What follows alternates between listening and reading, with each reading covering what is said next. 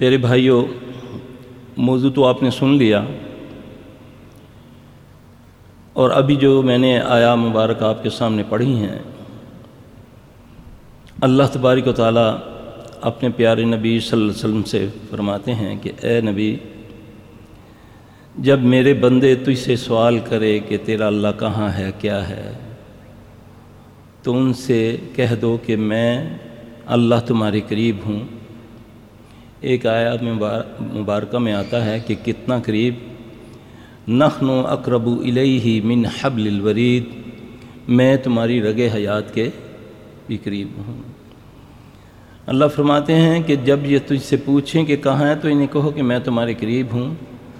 جب تم مجھ سے دعائیں مانگتے ہو تو میں تمہاری دعاؤں کو قبول کرتا ہوں۔ سننا اور قبول کرنا، مگر تمہیں چاہیے کہ میرے حکموں پر چلو۔ اب حکم، اس کے 3 حصے ہیں اس آیت کے۔ پہلے اللہ کے نبی صلی اللہ علیہ وسلم سے کہلایا جا رہا ہے کہ میں اللہ جو ساری قوتوں کا، طاقتوں کا مالک ہوں، میں ہی پیدا کرنے والا ہوں، میں ہی مارنے والا ہوں، میں ہی رازق ہوں، میں ہی بیمار کرنے والا، شفا دینے والا۔ تو میرے علاوہ کوئی اس کائنات میں نہ کوئی جن، نہ کوئی انسان، نہ کوئی فرشتہ۔ تو کہہ دے کہ میں ان کے قریب ہوں، جو اب تم دعائیں مانگتے ہو میں تمہاری دعاؤں کو قبول کرتا ہوں۔ اب ایک آدمی کہتا ہے جی سلفی صاحب 40 سال ہو گئے ہیں دعائیں مانگتے مانگتے، ہلتا ہی نہیں، سوئی اپنی جگہ پر اڑی ہوئی ہے۔ تو نعوذ باللہ نعوذ باللہ نعوذ باللہ، اللہ تبارک و تعالیٰ غلط تو نہیں فرما سکتے۔ ایک تو وہ کہتے ہیں میں تمہارے قریب ہوں، جب تم مجھے پکارتے ہو میں تمہاری دعاؤں کو قبول کرتا ہوں۔ ایک ہے سننا، ایک ہے قبول کرنا، مگر تمہیں چاہیے کہ میرے حکموں پر چلو۔ اب اس پر کوئی غور نہیں کرتا۔ اب دعا کی قبولیت کے لیے سب سے پہلے عقیدہ توحید کہ اللہ تو ہی میرا مشکل کشا ہے، تو ہی میرا حاجت روا ہے، تو ہی میرا بگڑی بنانے والا، تو ہی میرا داتا، تو ہی غوث، تو ہی اولاد دینے والا، تو ہی نہ دینے والا۔ یہ اللہ ہی ہے، اللہ تو ہی میرا رزق دینے والا ہے، تو مجھے عزت دینے والا ہے، تو ہی ذلیل کرنے والا ہے۔ یہ توحید کا ایک ہے۔ اب توحید کو ہم نے یہی ماننا ہی سمجھ لیا۔ اب دوسری طرف اللہ کے نبی صلی اللہ علیہ وسلم نے فرمایا کہ جب ایک نوالا حرام کا پیٹ کے اندر ہو تو 40 دن کی عبادت قبول نہیں ہوتی۔ اب یہ میرے جو جن کو میں مخاطب کر رہا ہوں وہ ان توحید کے دعوے دار ہیں مجھ سمیت، کہ ہم بڑے معاہد ہیں۔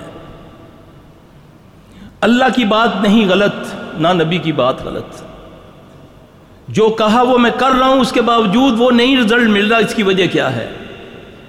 دوائی تو لے رہا ہوں، انسولین اللہ نہ کرے لے رہا ہوں، لیکن شوگر بڑھتی جا رہی ہے، یا انسولین جیلی ہے یا مجھ سے کوئی کوتاہی ہو رہی ہے۔ اللہ کی بات تو حق ہے، نبی کی بات تو حق ہے، اس میں تو کوئی شک نہیں۔ اللہ فرمائے جب تم دعائیں مانگتے ہو میں تمہاری دعاؤں کو قبول کرتا ہوں۔ میں دعائیں بھی مانگتا ہوں، حج بھی کرتا ہوں، ان جگہوں پر اس وقت جس وقت کی نشاندہی نبی صلی اللہ علیہ وسلم نے فرمائی کہ اس وقت دعا مانگو قبول اللہ کرتا ہے، اس وقت مانگو اللہ قبول کرتا ہے، اس گھڑی میں مانگو اللہ قبول کرتا ہے، نماز اذان اور اقامت کے درمیان دعا مانگو قبول، سلام پھیرنے کے بعد اس گھڑی میں دعا مانگو، مختلف بتائی ہیں، اس کے باوجود دعائیں قبول نہیں ہو رہی۔ اس کی وجہ دعا کریں اللہ مجھے اور آپ کو حق سننے کی، کہنے کی توفیق عطا فرمائے اور اس پر عمل کرنے کی۔ المیہ یہ ہے کہ نشاندہی تو ساری ہوگی، اب دعا میں مانگ رہا ہوں، تہجد بھی پڑھ رہا ہوں، قرآن بھی پڑھ رہا ہوں، دعائیں بھی مانگ رہا ہوں، رو بھی رہا ہوں، آنسو بھی نکل رہے ہیں، ہچکیاں بھی بن رہی ہیں، میرا معاملہ کیوں نہیں صحیح ہو رہا؟ اب اللہ کے نبی صلی اللہ علیہ وسلم نے فرمایا کہ ایک نوالا حرام کا کھانے سے 40 دن کی عبادت قبول نہیں۔ وہ دعا تو عبادت کا مغز ہے، مغز ہے نا، اس کی وجہ سب سے پہلے تو ہم آتے ہیں کہ جب ایک بندہ جب کسی کی غیبت کرتا ہے، قرآن کہتا ہے، قرآن گویا کہ اس نے اپنے مردے بھائی کا گوشت کھایا۔ ایک انسان، ایک مردار اور ایک بھائی، یعنی کہ 3 قسم کا ہائی کوالٹی کا حرام کھا کے میں اس کے بعد دعائیں مانگوں، غیبت کروں اور پھر دعائیں مانگوں۔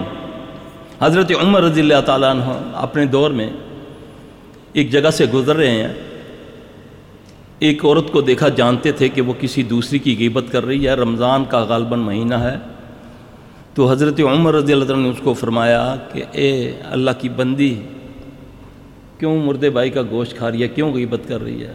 کہتی عمر اللہ کی قسم میں نے گوشت نہیں کھایا، میرا تو روزہ ہے۔ حضرت عمر رضی اللہ عنہ یہ دعا پڑھی، یہ آیت پڑھی کہ گویا جس نے غیبت کی گویا کہ اس نے مردے بھائی کا گوشت کھایا۔ پھر اس کو غصے سے کہا، اس سے کہہ کروائی تو اس کے اندر سے لوتھڑے نکلے تھے، خون کے، گوشت کے۔ اب یہ کہاوتیں نہیں ہیں، اس کا حقیقت کے ساتھ تعلق ہے۔ جب میں جھوٹ بولتا ہوں، جھوٹے پر اللہ کی لعنت ہے۔ میں نے تو جھوٹ کو ایک مذاق سمجھا ہوا ہے۔ نبی علیہ السلام صلی اللہ علیہ وسلم نے فرمایا، جو ہنسی مذاق میں جھوٹ کو ترک کر دے اور فساد کی خاطر، جھگڑے کی خاطر اپنا حق چھوڑ دے، میں محمد صلی اللہ علیہ وسلم اس کو بیچ جنت کے ایک مقام دلاؤں گا۔ آج ہم 10 روپے کی خاطر قسمیں اٹھا لیتے ہیں، چھوٹے سے کام کے لیے اللہ کو حاضر ناظر کر لیتے ہیں، نعوذ باللہ۔ یہ ساری چیزیں، نمازی بھی ہوں، جھوٹ بھی بول رہا ہوں۔ ان صلاۃ تنہی عن الفحشاء والمنکر، بے شک نماز بے حیائی اور برے کاموں سے روکتی ہے، یہ بھی اللہ کہہ رہا ہے۔ اللہ فرما رہے ہیں کہ بے شک نماز بے حیائی اور برے کاموں سے روکتی ہے۔ بے حیائی کیا ہے؟ ایک میری اپنی بنائی ہوئی بے حیائی ہے کہ دوسرا کسی کو دیکھے تو بے حیا ہے، دیکھو اپنی آنکھوں کا خیال نہیں کرتا۔ میں گھر میں بیٹھا بیوی، بیٹی، نانی، دادی جو بھی ہے اس کے ساتھ بیٹھ کر میں فلم گانا دیکھ رہا ہوں، میری بیٹی بھی اس کو دیکھ رہی ہے، میری بیوی بھی دیکھ رہی ہے۔ یہ حیا ہے یا بے حیائی ہے؟ یہ پسند نہ کروں کہ میرے دروازے کے سامنے میرا کوئی رشتہ دار بھی بیل دے کر کھڑا رہے، اس کو بولو ذرا سائڈ پہ ہو جاؤ یار، ممکن ہے کہ میری کوئی بیٹی بہن نے دروازہ کھولنا ہو۔ تو کہاں میں خود ساتھ بیٹھ کر اس کمرے میں جس کا نام میں نے ٹی وی لاج بنایا ہوا ہے، وہاں بیٹھ کر میں اپنی بیٹی، پوتی سے لے کر نانی تک بیٹھا ہوا ہوں، سب بیٹھے ہوئے ہیں۔ ایک گندا بندہ گانا گا رہا ہے یا وہ ڈرامہ کر رہا ہے، ایک گندی عورت کل اس کی بیوی بنی ہوئی، آج بہن بنی ہوئی ہے، گندے پلیت ترین لوگ جن کو میں جا کر سب نمازیں روزہ کرنے کے بعد جا کر میں اس کے آگے بیٹھ جاتا ہوں، پھر اس کے بعد تسبیح میرے ہاتھ میں کچھ اذکار رہتے ہیں میرے، یا مولوی صاحب نے کوئی وظیفہ دیا ہوا رزق کے لیے یا بیماری کے لیے، وہ پڑھتا جا رہا ہوں، ساتھ ساتھ فلم گانا دیکھتا جا رہا ہوں یا کچھ دیکھتا رہا ہوں۔ سبحان اللہ، یہ اللہ کی بات نہ ہوئی، مذاق ہو گیا۔ نبی صلی اللہ علیہ وسلم انشاءاللہ کہنا بھول جائیں، اللہ نے وہی روک دی۔ اللہ ڈرتا کسی سے؟ اللہ تو خیر خواہ ہے، وہ تو 70 گنا سے زیادہ، ماں سے 70 گنا سے زیادہ چاہتا ہے۔ ماں سے 1-2 بار مانگو تو وہ منہ سے نکال کے دے دیتی ہے۔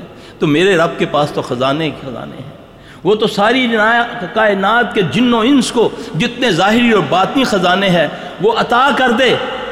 اس کے خزانوں میں تو اتنا فرق نہ پڑے کہ سوئی بھگو کر سمندر سے نکالو تو اس کے نکے سے ساتھ جو پانی لگتا ہے۔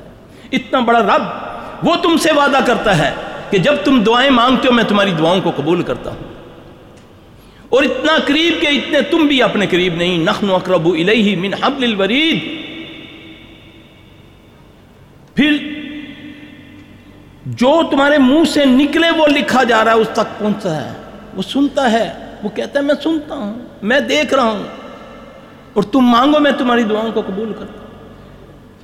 ایک بیماری آ گئی، ایک تکلیف آ گئی، یہ نہیں کہ پہلے میں اللہ کے حکم وَاسْتَعِينُوا بِالصَّبْرِ وَالصَّلَاةِ، یہی ہے نا، یہی نسخہ ہے نا کہ اے ایمان والو جب تمہیں مجھ سے مدد چاہے تو کیا کرو؟ نسخہ اللہ کا کیا ہے؟ نبی صلی اللہ علیہ وسلم کیا اپنی زندگی میں کیا کرتے تھے؟ جب بھی کوئی مسئلہ ہو، کوئی بیماری کا، کوئی مصیبت کا، سب سے پہلے کیا کرو؟ 2 نفل پڑھو، گھر میں پڑھو، اولادوں کو بولو، نفل پڑھ کے واللہ بیٹھ جاؤ، اپنی جو زبان ہے اس میں مانگنا شروع کر دو۔ میرا رب الفاظوں کو نہیں دیکھتا، وہ کیفیت کو دیکھتا ہے۔ جب اس سے مانگو، اس نے وعدہ پورا کرنا ہے۔ وَاسْتَعِينُوا يَا أَيُّهَا الَّذِينَ آمَنُوا اسْتَعِينُوا بِالصَّبْرِ وَالصَّلَاةِ، اے ایمان والو مجھ سے مدد مانگو۔ ذلیل ہو عزت چاہتے ہو، بیمار و شفا چاہتے ہو، بے اولاد و اولاد چاہتے ہو، بیٹیوں کا مسئلہ ہے، جادو ہے، بیماری ہے، بے روزگاری ہے، جو بھی ہے، وَاسْتَعِينُوا بِالصَّبْرِ وَالصَّلَاةِ، یہ اللہ کہہ رہا ہے۔ میں بھاگا جا رہا ہوں، میں ایک مرتبہ سفر سے آ رہا ادھر خبر سے ریاض، تو ایک پاکستانی ٹیکسی ڈرائیور تھا، وہ گاڑی ذرا تیز چلا رہا تھا، اس کو نا 2 وہ جو فلیش ہیں وہ پڑ گئے۔ واللہ میں تو حیران رہ گیا اس کی عقل کو۔ اس نے فون نکالا، پاکستان اپنے پیر کو فون کرتا ہے، بابا جی یہ 2 چلان ہو گئے، کچھ کریو۔ میں نے جی کریں۔ خواتین اوپر چلی جائیں، خواتین اوپر چلی جائیں، دروازہ کھلا ہے۔ خواتین سے گزارش ہے کہ اوپر چلی جائیں، دروازہ کھلا ہے۔ جزاک اللہ خیر۔ میں بڑا حیران، میں نے بولا یار کتنا عرصہ ہو گیا تھا؟ کہتے 4 ساڑھے 4 سال ہو گئے۔ میں نے بولا یہ تو بھابیاں تے پیراں دا کچھ نہیں چلتا۔ میں کہ ان کا جو مرضی کر لے، چلان تین پڑھنا پیسے۔ یعنی کہ یہ عقیدہ ہے ہمارا، اور اللہ کو ہم نعوذ باللہ اتنا دور اور اس مرے ہوئے کو اتنا قریب کہ جب تک اس مرے ہوئے کو میں نہیں کہوں گا وہ زندہ رب جو میری رگ حیات کے قریب، جو کالا پہاڑ، کالی رات، کالی چونٹی، اس کے قدموں کی آہٹ بھی سنے میرا رب، وہ میری نہیں سنتا۔ اتنی توہین رب کی، کیا قرآن حق نہیں؟ کیا نبی کی بات حق نہیں؟ اور پھر جب یہ مسائل ہوتے ہیں تو پھر تمہیں پیشہ ور، جیسے بھائی نے پہلے فرمایا کہ ٹی ویوں پر استخارے نکلوا لو، ہیں جی، تمنا کیسی کیوں نہ ہو پوری ہوگی، محبوب آپ کے قدموں میں، شرطیہ علاج، ایسے نقشے، ایسے ناگسے، یہ ایسی چیزیں، یہ کون؟ ہم مسلمان ہیں، ہمارے نزدیک یہ سب بکواس ہے، یہ سب فضول ہے۔ میرا رب، میرا ڈائریکٹ رب کے ساتھ تعلق ہے، ڈائریکٹ۔ وہ تعلق کب ہوگا؟ جب نماز پڑھوں گا۔ نماز کے بغیر رب سے تعلق، رب قریب تو ہے، ساتھ نہیں ہے۔ جب نماز پڑھتے ہو پھر رب ساتھ ہوتا ہے، قریب اور ساتھ میں فرق ہے۔ پھر اس کی مدد کا جو طریقہ ہے وَاسْتَعِينُوا بِالصَّبْرِ وَالصَّلَاةِ، نہ چلہ، نہ پیر، نہ فقیر، کچھ نہیں۔ نماز 2 نفل پڑھو، پھر اللہ خود اسباب پیدا کرے گا، خود تمہارے دلوں میں، تمہارے گھروں میں پہنچ جائے گی خیر، کیونکہ وہ بڑا غیرت والا ہے۔ ان اللہ لا یخلف المیعاد، اس سے زیادہ وعدہ پورا کرنے والا کائنات میں کوئی نہیں ہے۔ وہ تم سے وعدہ کر رہا ہے اپنی پاک کلام میں، اپنے پیارے نبی کے ذریعہ سے، اور پھر میں بھاگا جا رہا ہوں پیر صاحب کے پاس، پیر صاحب کچھ کرو، ہو جا سی، تیرے باپ کا راج ہے، جی، اے لے جو تویز، یہ گھر میں لگا دو۔ اب بد نصیبی میری دیکھو، میری عقل پر پتھر دیکھو، ملا نے مجھے پیر دیا، اس میں الٹی سیدھی آیتیں لکھ دیں، وہ جا کر میں نے گھر میں رکھ لیا۔ میرے گھر میں 3-4 جو قرآن ہیں وہ سارے بے وقت ہیں، بیکار ہیں، نعوذ باللہ۔ صرف وہ جو پیر کی غلط ملت گنتی لکھ کر دی، جس میں اس نے گند لکھ کر دیا، وہ تم نے گھر میں لگا لی۔ کچھ دنوں کے لیے شیطان نے جو معاملہ تمہارے گھر میں شروع کیا، روک دیا، تیرے دل میں القاع ڈال دیا کہ دیکھ کتنا کامل تویز ہے میرا پیر، کتنا پہنچا ہوا ہے۔ جیسے ہی تویز گھر میں آیا، معاملہ سیدھا ہو گیا۔ پھر تھوڑے دنوں کے بعد ایسا رگڑا چڑھتا ہے، پھر بھاگا جاتا، کہتا ہے تیرے کو یہ غلطی ہوگی، تو خوشبو نہیں دیتی جو میرا آدمی تویز نو۔ وہ پھر یہ ساری چلاتے ہیں۔ میرے بھائی، اللہ کا نسخہ کیا ہے، نبی کا نسخہ کیا ہے، یہ دیکھیں۔ حسن المسلم یہ کتاب ہے، تمہاری ساری دنیا آخرت کا حل اس کے اندر۔ قرآن میں دیکھو، حدیث کی دعاؤں میں دیکھو، اس کو پڑھتے جاؤ گے، اس میں دیکھو، تمہیں ہر چیز مل جائے گی۔ اس کو صرف ہم نے اپنے گھروں میں رکھی ہوئی ہے، بانٹی کیونکہ مفت ملی ہے، تو ہم نے جا کر اس کو اپنی الماری میں رکھ دینا ہے، نہ پڑھنا ہے نہ کچھ، اس کی افادیت نہ بیان کی۔ اب ایک چورن بیچنے والا ایک بسوں میں جو ہمارے ادھر پاکستان میں ہوتا ہے کہ ایک چڑھتا ہے بس کے اوپر، بڑا ہوتا ہے اتنا سا بورا تھا، پتہ نہیں اس میں سہاگا ڈالا ہوتا ہے، وہ آ کر ایک تقریر لمبی چوڑی کرتا ہے، تھوڑی دیر کے بعد ساری بس کوئی کہتا ہے 2 پڑیاں مجھے دے دو، کچھ 3 دے دو، اس کا سارا کچھ اس کا بک جاتا ہے۔ حق ہمارے پاس یہ حق، اس کے باوجود بھاگے پھرتے ہیں آستانوں میں، ان کے پاس جن سے بدبوئیں آتی ہیں، جن کو اللہ نہیں کہنا آتا، اللہ کا کلام نہیں آتا، نہیں جی یہ بڑے پہنچے ہوئے ہیں۔ اس نے ایک تھوڑا سا چھوٹا سا شعبہ دکھا دیا، پیر صاحب کے پاس میں گیا ہوں، بس انہوں نے میری ٹوپی اتروائی ہے تو جھاڑا ہے تو اس میں سے تویز نکل آئے، بس ختم۔ اور وہ جس شیطان نے پکڑا ہوا ہے اس نے بولا یہ مجھ سے بھی بڑا خبیث ہے۔ ایک وہ بیچارہ دکھی آیا، اس کے ساتھ اس نے شعبہ کیا، دیکھنا شعبے بعد فراڈ ہوتا ہے نا، کسی بندے کو شعبہ دکھا کر کسی جھوٹ بول کر یہ فراڈ کرنا، یہ فراڈ ہے نا۔ تو وہ جن کو پتہ ہے کہ یہ مجھ سے بھی بڑا ہے، وہ پھر اس کا ساتھی بنتا ہے، پھر وہ جو منہ سے کہتا ہے وہ ہوتا ہے۔ میرے بھائی ان سب گندگیوں سے نکالنے کے لیے رسول اللہ صلی اللہ علیہ وسلم اس دنیا میں آئے تھے، وہ رحمت العالمین ہیں۔ کل بھی جیسے میں درس میں کہا تھا کہ ہمیں ایک ایک چیز کی رہنمائی نبی سے ملتی ہے، اللہ کہ جب تمہیں کوئی قبض کی تکلیف ہو جائے، نبی نے فرمایا کہ اس طریقے سے اگر تم بیٹھو تو تمہیں اللہ قبض سے شفا دے گا۔ یہود و نصارہ مذاق اڑاتے ہیں صحابہ کا، یہ کیسا نبی ہے تمہارا، تمہیں کیسے کیسے باتیں بتاتا ہے۔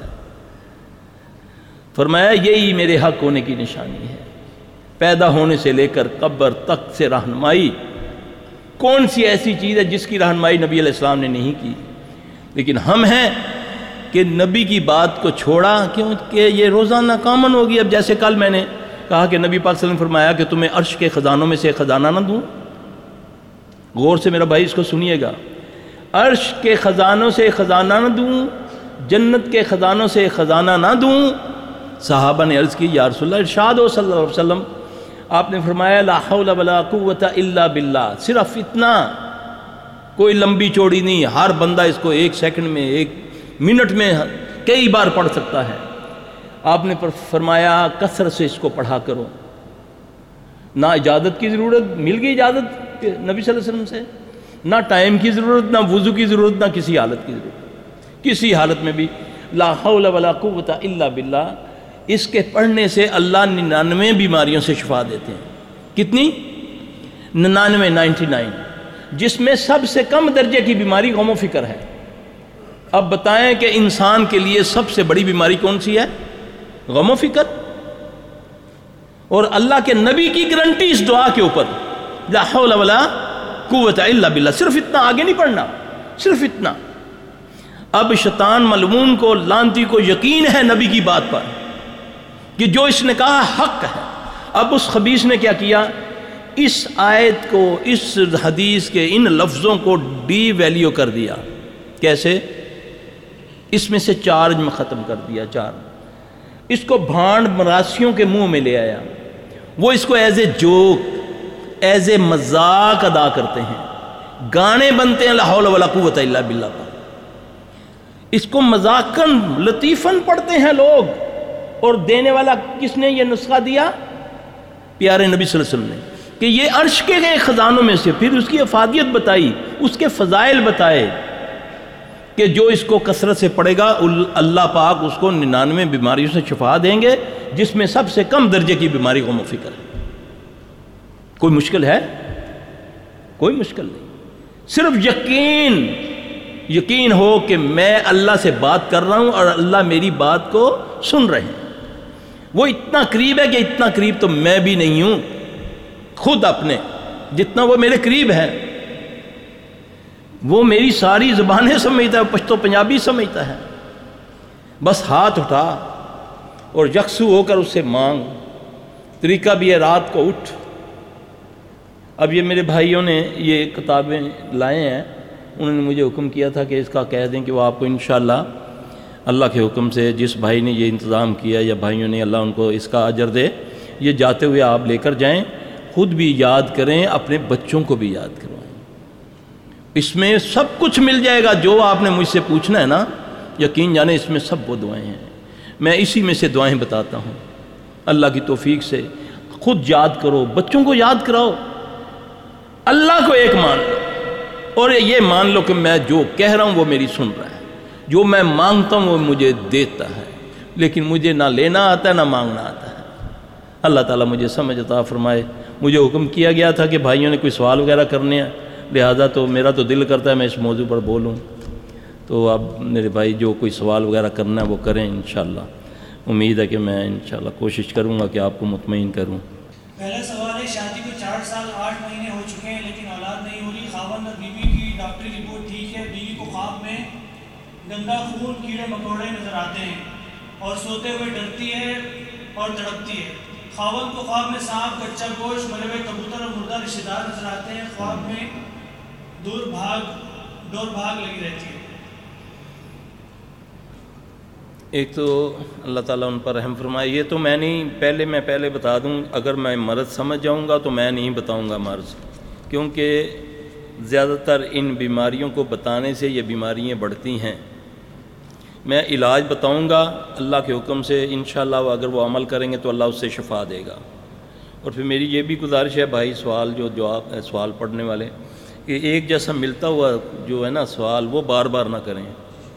اب جیسے یہ ہے نا، یہ جو سوال ہے وہ جو مریض کو جو بھی مسئلہ ہے وہ مجھے اللہ کے فضل سے سمجھ آ گیا، اس کا علاج میں بتاؤں گا۔ اس قسم کے جتنے بھی کوئی مریض ہوں یا میری بہن بھائیوں میں تو وہ یہی نسخہ اپنائیں گے، اللہ کی مدد آئے گی۔ سب سے پہلے تو جو میں نے اپنے اس میں درس میں کہا ہے کہ اللہ سے مدد مانگے، 2 نفل پڑھیں، اللہ سے دعا مانگیں۔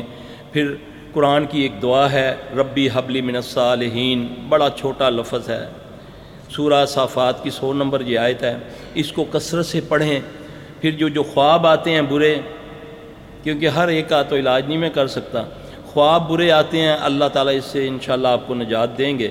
وہ خواب برا زائل کرنے کا جو طریقہ ہے کہ الٹے کندھے پر ایک دوسرے سے ڈسکس نہ کریں، خواب صبح اٹھیں یا جب بھی جاگ کھلے الٹے کندھے پر اپنا چہرہ گھما کے، یعنی کہ یہ بھی ہوتا ہے کہ بندہ ایک ہی رات میں کئی خواب دیکھتا ہے، جو خواب دیکھتا ہے کہ یہ بہت ہی خطرناک برا ہے تو وہ اپنے دائیں الٹے کندھے کی طرف تھو تھو کرے 3 بار، اس کے بعد یہ دعا پڑھے، اعوذ باللہ من شر شیطان و شرہا، اعوذ باللہ من شر شیطان و شرہا، اعوذ باللہ من شر شیطان و شرہا۔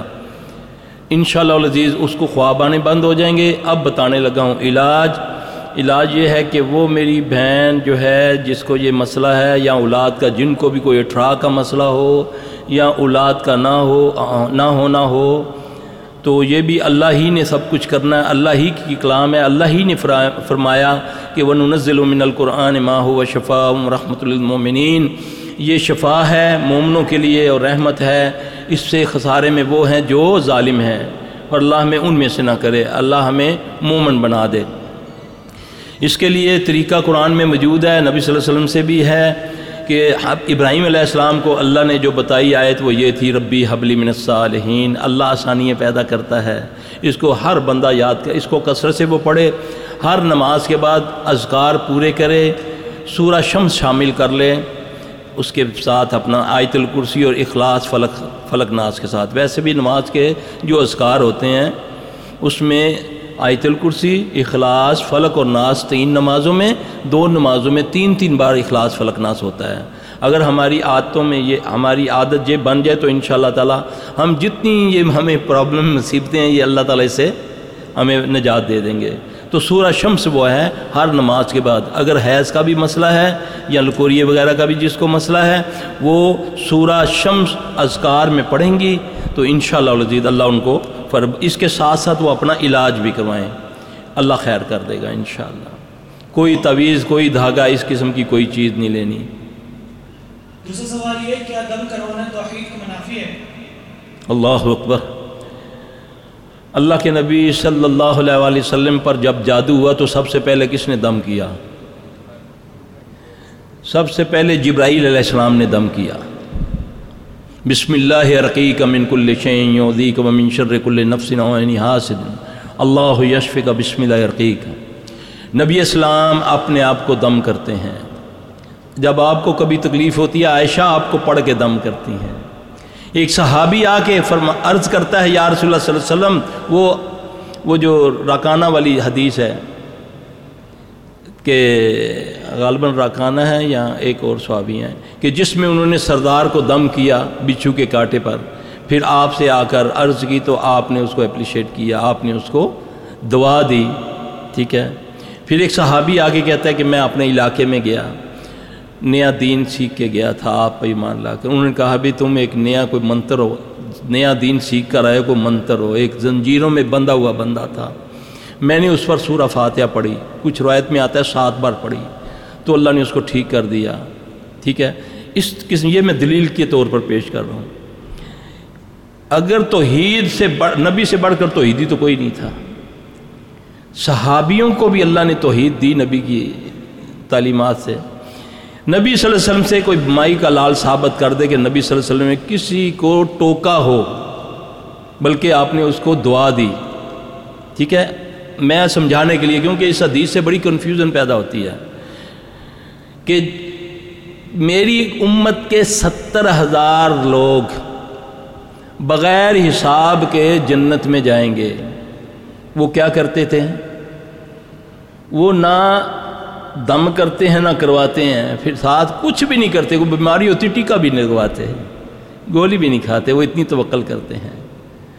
تو صحابی کھڑے ہو کر اسی مجلس میں کہتا ہے کہ یا رسول اللہ صلی اللہ علیہ وسلم، کاشا رضی اللہ تعالیٰ مجھے نام یاد آ گیا ان کا، اس نے بولا کہ یا رسول اللہ صلی اللہ علیہ وسلم میں اس میں شامل ہونا چاہتا ہوں۔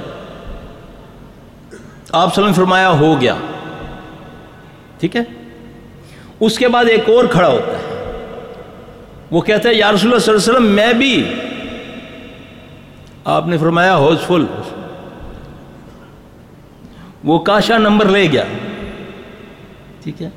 پھر اس سے جو ہم لیتے ہیں کہ اس دم سے وہ مراد ہے، ایک تو اللہ کے نبی کو جبرائیل دم کریں، آپ صلی اللہ علیہ وسلم اس کو نہ ٹوکیں، ایک صحابی آ کر بتائے آپ اس کی تعریف کریں، اس کو دعا دیں۔ اور کیسے ہو سکتا ہے کہ یہ حدیث کے منافی ہو سکتی بات؟ اس دم سے مراد ہے غیر شرعی دم، یہ جنتر منتر، یہ بابوں کے دم، اس سے یہ مراد ہے۔ تو اگر یہ نہ ہوتا، آپ دیکھیں اللہ کے نبی صلی اللہ علیہ وسلم ایک صحابی کو سکھاتے ہیں کہ وہ یہ کہے رضیت باللہ ربا وبالاسلام دینا وبمحمد صلی اللہ علیہ وآلہ وسلم رسولنا، سکھایا نبی نا، اس نے کہا رسولنا۔ آپ صلی اللہ علیہ وسلم نے اس کو ٹوکا، آپ نے فرمایا یہاں تمہیں میں نے نبی نہ کہا ہے۔ تو کہاں دم کے اوپر پوری دنیا کو اجازت دے دی کہ اس دم میں کوئی حرج نہیں جس میں شرک نہ ہو۔ یقین جانے میں ان الفاظوں سے بھی دم کرتا ہوں کہ یا اللہ نور رحم دے دے، یا اللہ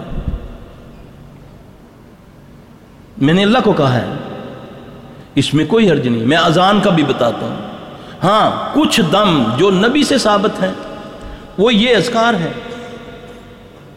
جو ہم کرتے ہیں، جو جن چیزوں کی تعداد اللہ کے نبی صلی اللہ علیہ وسلم نے فرمائی، اگر اللہ نہ کرے ہم اس میں کوئی کمی کوتاہی کریں گے تو اس میں پکڑ ہو جائے گی۔ ایک دم میں نے اپنے تجربے سے، ایک مریض ہے اس پر میں نے ایک بار آیت الکرسی پڑھتا ہوں، اس پر ایک دم اثر ہو جاتا ہے۔ ایک مریض ہے اس پر میں 2 مہینے سے آیت الکرسی پڑھ رہا ہوں، اس کو کوئی اثر نہیں ہوگا، کیونکہ اللہ نے جنات کو، شیاطین کو، ان کے پیچھے مرشد بھی ہیں، ان کے پیچھے چیلے بھی ہیں، ان کو بھی قوت دی ہے۔ شیطان کو بھی اللہ نے یہ طاقت دی ہے، وہ بھی طاقت کے ساتھ۔ اب نبی صلی اللہ علیہ وسلم پر جب جادو ہوتا ہے تو 11 گریں آپ کے بالوں کو لگتی ہیں، قاعدہ سمجھیں۔ نبی پر جادو ہوا صلی اللہ علیہ وسلم، فلک ناس کا شان نزول کیا ہے؟ یہ دونوں صورتیں، فلک اور ناس۔ اب نبی علیہ السلام صلی اللہ علیہ وسلم کی داڑھی مبارک کو 11 گریں لگی ہوئی ہیں، اور اللہ اس کے مقابلے میں 11 آیتیں بھیجتے ہیں، 11 فلک اور ناس کی دونوں ملا کے، ایک کی 6 اور ایک کی 5 یا 11 آیتیں بنتی ہیں۔ یہ ایک اصول ہے، واضح ہے، کیونکہ فیلڈ ہے ہماری۔ اب ایک بندہ جانتا ہی نہیں یہ مائک کے بارے میں زبان کھولے گا تو وہ تو جاہل ہے کہ نہیں جی نہیں یہ مائک حرام ہے۔ ایک بندہ ہے اس کی فیلڈ ہی نہیں ہے، وہ اس پر کلام کرتا ہے تو وہ جہالت ہے۔ میرے بھائی ایسا کوئی مسئلہ نہیں ہے، دم کرنا کراؤ، انشاءاللہ العزیز اللہ خیر کرے گا۔ نبی نے فرمایا اس دم میں کوئی حرج نہیں جس میں شرک نہ ہو، بس ختم۔ لیکن شرعی دم ہونا چاہیے، صرف اس میں اللہ کو پکارا جائے، مسنون دعائیں ہونی چاہیے۔ اب اتنے بڑے گزرے ہیں ہمارے بزرگ، ایسے ایسے انہوں نے دم بنائے ہیں، ایسے ایسے دم ہے الحمدللہ کہ پانی پڑھ کے چھڑکو دم کو آگ لگ جاتی کنویں میں، الحمدللہ۔ موکل کیا ہوتے ہیں؟ ہاں اب اللہ نے تو 3 چیزیں پیدا کی، فرشتے، انسان اور جن، یہ چوتھی مخلوق کیا آ گئی؟ موکل۔ یہ ایک دھوکے بازی ہے، جن ہوتا ہے۔ اب ایک بندہ چلا کرتا ہے، ایک بات یاد رکھیں، سلیمان اسلام کے علاوہ جن کسی کا غلام نہیں ہے۔ سلیمان اسلام کے علاوہ جن کسی کا غلام نہیں۔ جو کہتے ہیں نا کہ ہمارے جن غلام ہیں، وہ جنوں کے غلام ہوئے ہیں۔ نبی پاک صلی اللہ علیہ وسلم جو جنوں کے بھی رسول تھے، نبی تھے، اللہ کے نبی نے آج تک کسی جن سے کھجور نہیں لی، پیٹ پہ پتھر باندھ لیا۔ میں نہیں سمجھتا کہ جنات سے کام لینا صحیح ہے، بالکل نہیں ہے۔ جب آپ جنات سے کام لیں گے تو پھر آپ کا اللہ سے یقین ختم ہو جائے گا، ان دعاؤں سے یقین ختم ہو جائے گا۔ میں جب ان کے ساتھ کام کرتا تھا مل کر، جو کیس 2 سال میں نہیں ہوتے تھے نا جنات کے ساتھ مل کے، جب میں نے اللہ سے توبہ کی، مجھے جب سمجھ آ گیا مسئلہ، جب میں نے جنات کو بولا بھی تم اپنے دنیا میں جاؤ، میں اپنا کام کرتا ہوں، میں کلام سے کام کروں گا، اللہ کی قسم وہ جو 2 سالوں میں کیس تھے وہ 2 گھنٹوں میں ہونے شروع ہو گئے تھے۔ کیونکہ یہ اللہ پر جتنا تمہارا اعتقاد ہے، اللہ اے بندے میں تیرے گمان کے مطابق ہوں، بس اللہ پر گمان کر لو، ضد لگا لو، دیکھو کیسے جھولی بھرتی ہے۔ اور یہ دعائیں مسنون نبی کی بتائی ہوئی دعائیں ہیں، اور یقین سے یقین جانو، اس کو پڑھو، اپنی بچوں کو یاد کراؤ، سارے پیر بن جاؤ گے، سب لوگوں کا علاج شروع کر دو گے، بال نہیں کوئی بیکا کرے گا۔ یہ ہے، یہ دے رہا ہوں، اللہ ہماری سب کی مدد فرمائے گا انشاءاللہ۔ اور موکل جو ہے نا، موکل یہ ہوتے ہیں، یہ جنات ہی ہوتے ہیں، شیطان جن ہوتے ہیں۔ وہ چلا کرتا ہے، وہ آ کر موکل صاحب آ کر کہتے ہیں جی حضور فرماؤ کی کہندے ہو، میں ہوں تہاڈا غلام ہی ہاں، تسی ہن اپنا پیشاب پینا شروع کر دے ہو، تسی یہ وہ گندے کام کرنا شروع کر جائے گا وہ اس کے ساتھ، ایسی غلیظ حرکتیں ان سے خبیثوں سے کرواتے ہیں۔ تو یہ جب تک نہیں کریں گے پھر اب یہ اس کی نسل کو بھی نہیں چھوڑے گا، قبر تک نہیں چھوڑے گا۔ تیسرا سوال یہ، عورتوں پر جنات کا اثر زیادہ کیوں ہوتا ہے؟ اچھا، بڑا جو مردوں پر بھی زیادہ ہوتا ہے، میرے پاس تو مرد بھی اتنے ہی آتے ہیں، عورتیں بھی آتی ہیں۔ ہاں، نبی علیہ السلام صلی اللہ علیہ وسلم نے فرمایا، جب عید کا خطبہ دے کر مردوں سے آپ عورتوں میں گئے تو آپ نے فرمایا اللہ کی بندیوں، میں نے دوزخ میں تمہاری تعداد زیادہ دیکھی، اس لیے کہ تم نہ شکری ہو، کوئی نہ کوئی تو ہے نا۔ دوسری بات کہ ان کو ذوف ہے ماہواری کا، ان سے بے احتیاطی ہو جاتی، ان کے بال ہوتے ہیں لمبے، یہ بالوں کو کیا کرتی ہیں، بغیر ایسے لپیٹا، بجا سا بنایا، اس کو پھینک دیا۔ ایک جڑ سے نکلا ہوا بال جو ہے نا، جادو کے لیے بہت بڑی قیمتی شے ہے نا، وہ جن کے ہاتھ میں آ جائے، ایک اس کا پھینکا ہوا گندا کپڑا کسی جن نے سونگ لیا یا اس کے پاس چلا گیا تو گیا، پھنس گئی وہ بیچاری۔ اس لیے ان چیزوں کو جب بال اپنے وہ کنگھی سے اتارے تو اس کو بجا بنا کر نہ پھینکے، اس کو کاٹ دے۔ کاٹے ہوئے بال پر جادو نہیں ہوتا،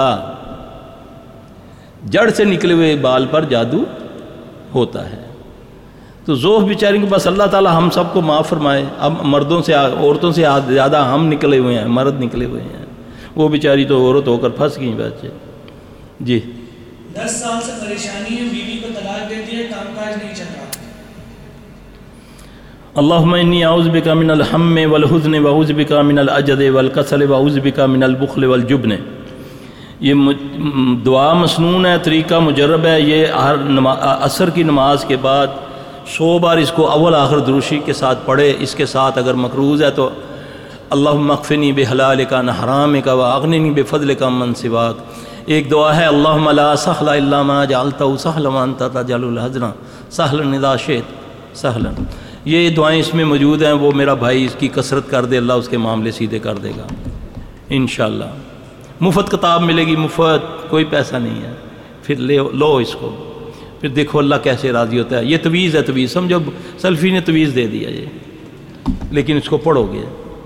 اگلا سوال یہ، ہر چیز سے خوف آتا ہے، جسم میں کبھی تاری ہو جاتی ہے، دھوپ میں ڈر لگتا ہے.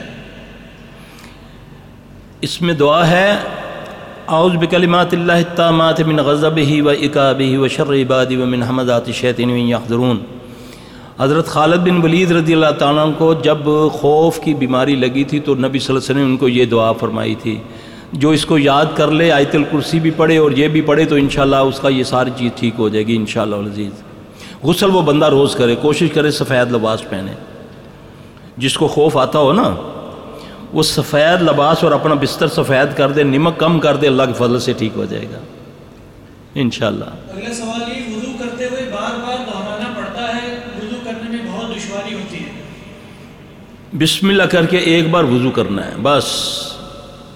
اس کے بعد جو مرضی، وہ بندہ، سب کو نہیں، جو معذور ہے اس کی کیفیت وہ ہوگی جو ایک عورت استحاضہ کی ہوتی ہے، کہ ایک بندے کو مرض ہے، وہ معذوری کی حالت میں ایک بار وضو کرے گا. اب اس کو فیل ہو رہا ہے کہ اس کا قطرہ نکل گیا، اس کو ہوا خارج ہو گئی، بس وہ ایک کے ساتھ ایک نماز پڑھے گا. یہ معذوری کی کیفیت میں ہے، نماز نہیں چھوڑ سکتا وہ، ٹھیک ہے. اس سے انشاءاللہ اس کی یہ بیماری ٹھیک ہو جائے گی. یہ وسوسات ہیں شیطان کی طرف سے. نبی پاک صلی اللہ علیہ وسلم نے اس کے بارے میں یہ فرما دیا کہ یہ تمہاری دبر میں پھونک مارتا ہے، یہ تمہارے جسم کو پکڑ کے نچوڑتا ہے، دل میں وسوسہ ڈالتا ہے، اٹھو یار تمہارا تو سجدے میں تو میری ہوا خارج ہوگی. آپ نے فرمایا جب تک آواز نہ سنو اور بدبو نہ آئے نماز پڑھتے جاؤ. یہ معذوری کی حالت میں ہے، سب نہ شروع کر دیں معذوری کی حالت میں. یہ علاج ہے. ہاں، وضو کرنے کے بعد چلو میں چھینٹا لے، پانی کا بک میں پانی لے کر اپنے آسن پر، جو عورت ہے یا مرد ہے وہ مار لیا کرے تو اس سے انشاءاللہ یہ بڑی جلدی یہ بیماری ٹھیک ہو جاتی ہے انشاءاللہ. یہ وضو میں طریقہ ہے. اللہ کے نبی صلی اللہ علیہ وسلم فرمایا جب جبرائیل نے مجھے وضو سکھایا نا تو اس نے چلو مارنے کا بھی کہا تھا، لیکن ہم بھول گئے ہیں. ہم نے یہ تو سیکھ لیا جس کا سنت سے ثابت نہیں ہے. یہ وضو میں ثابت نہیں ہے. یہ ایسے گردن پہ پوٹھا ہاتھ، ایسے الٹا ہاتھ پھیرا، پھر ایسے کیا ایسے کیا، یہ مسنون نہیں ہے، یہ خود ساختہ ہے. جو مسنون ہے یہ بتا رہا ہوں، جا کے تحقیق کر لیں. اگلا سوال یہ، بار بار احتلام ہوتا ہے، اس کا حل بتا دیں. رات کو سونے سے پہلے. اچھا، احتلام کیونکہ یہ شرعی مسئلہ ہے اور اللہ کے نبی صلی اللہ علیہ وسلم سے بھی ایک عورت نے آ کر یہ سوال کیا تھا، لہٰذا میری بہن بیٹیاں بھی بیٹھی ہوئی ہیں تو یہ کیفیت عورتوں اور مردوں میں بھی ہوتی ہے. اس کا علاج یہ ہے کہ وہ اپنے رات کو سونے سے پہلے مثانے پہ ہاتھ رکھ کے سورہ بقرہ کا آخری رکوع پڑھے، پھر اس کے بعد سورہ بقرہ کی 106 اور 107 نمبر آیت پڑھے. ایسا عمل کرنے سے انشاءاللہ العزیز اللہ کے فضل سے اللہ اس کو اس بیماری سے نجات دے گا انشاءاللہ، بشرطے کہ نمازی ہو 5 وقت کا. اگلا سوال ہے، جسم پر گٹلیاں ہیں. یہ 2 قسم کی ہوتی ہیں. ایک گٹلی درد کرتی ہے تو وہ بڑی خطرناک ہوتی ہے، اور ایک جو نہیں ہوتی وہ چربی کی، وہ ٹی بی کی ہوتی ہیں. اس کو نکلوانے سے بھی فائدہ کچھ نہیں ہوتا، لہذا اللہ کے سپرد جانے دیں اس کو. جو زیادہ تنگ کرے اس کو نکلوا لیں. بہرحال ایک بار اس کی بیوپسی ضرور کروا لیں، کہیں وہ کینسر کی نہ ہو. ہاں، اللہ نہ کرے کوئی یہ محسوس کرتا ہے کہ اچانک اس کے یہاں پر چھوٹی چھوٹی 1 یا 2 گلٹی، چھوٹی چھوٹی، بالکل چھوٹی چھوٹی، اور خواب میں اگر اللہ نہ کرے اس نے چھپکلی دیکھی ہے، اس کو فوری طور پہ اس کا علاج کروانا چاہیے. اور علاج بھی ڈاکٹر کے پاس ضرور جائے لیکن دم کرے، اور دم بھی اسی میں موجود ہے. 3 بار، یعنی کہ پتہ چل گیا کہ یہاں کچھ ہو گیا تو ایک دم یہاں ہر نماز کے بعد بار بار بھی کر سکتا ہے. 3 بار پڑھے بسم اللہ بسم اللہ بسم اللہ، 7 بار پڑھے اعوذ بعزت اللہ و قدرتہ من شر ما اجد و احذر. ایک بار اخلاص فلق ناس پڑھے انشاءاللہ العزیز یہ ہر وہ بندہ جس کو جسم میں درد ہوتا ہے.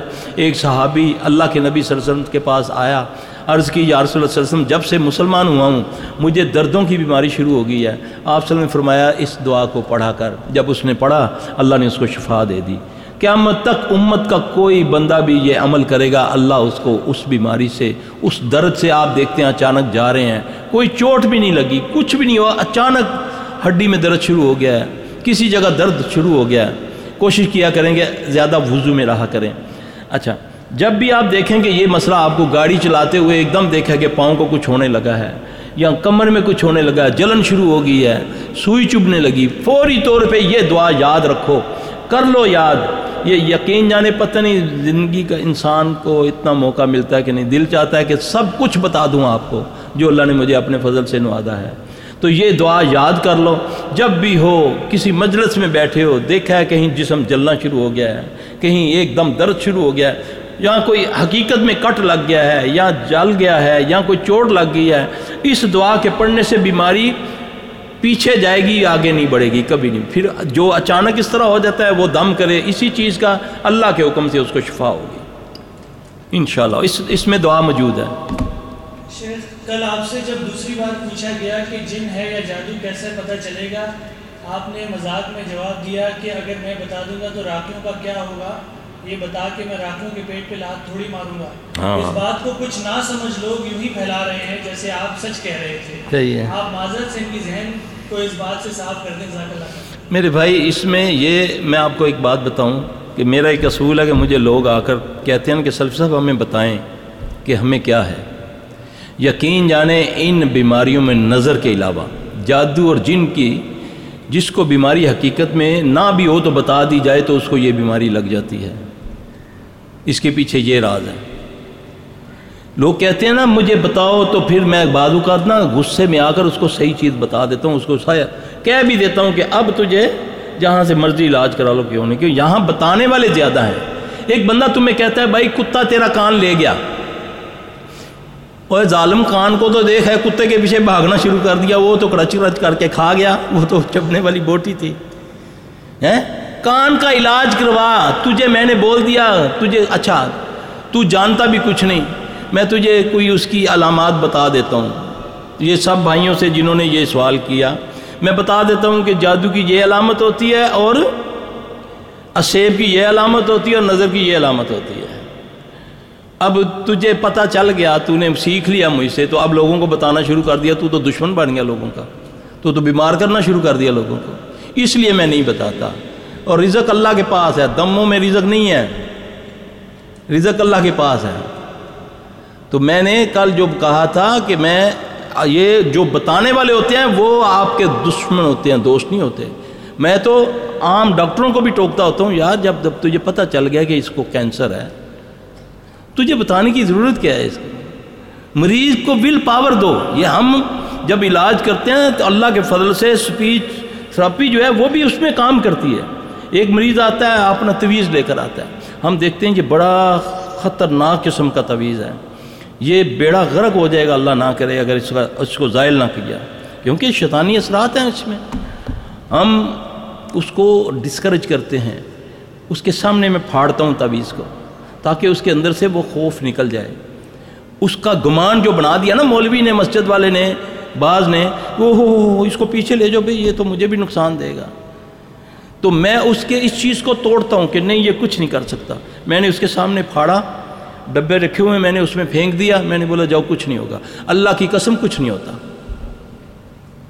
اور اپنے اللہ پر بلیو تو کر لو یار. اب میں نے جو بیٹھے ہوئے ہیں صاحب لگایا, ہاں جی کیا ہوا جی, ماں کا نام, تمہارا کیا نام, اوہو یہ تو تھوڑی پھوپھی نے جادو کیتا ہے. اب ایک تو پہلے ہی وہ بیمار, اب خاندان میں عداوت شروع ہوگی, اب اس کی خواب میں پھوپھی آنا شروع ہو جائے گی.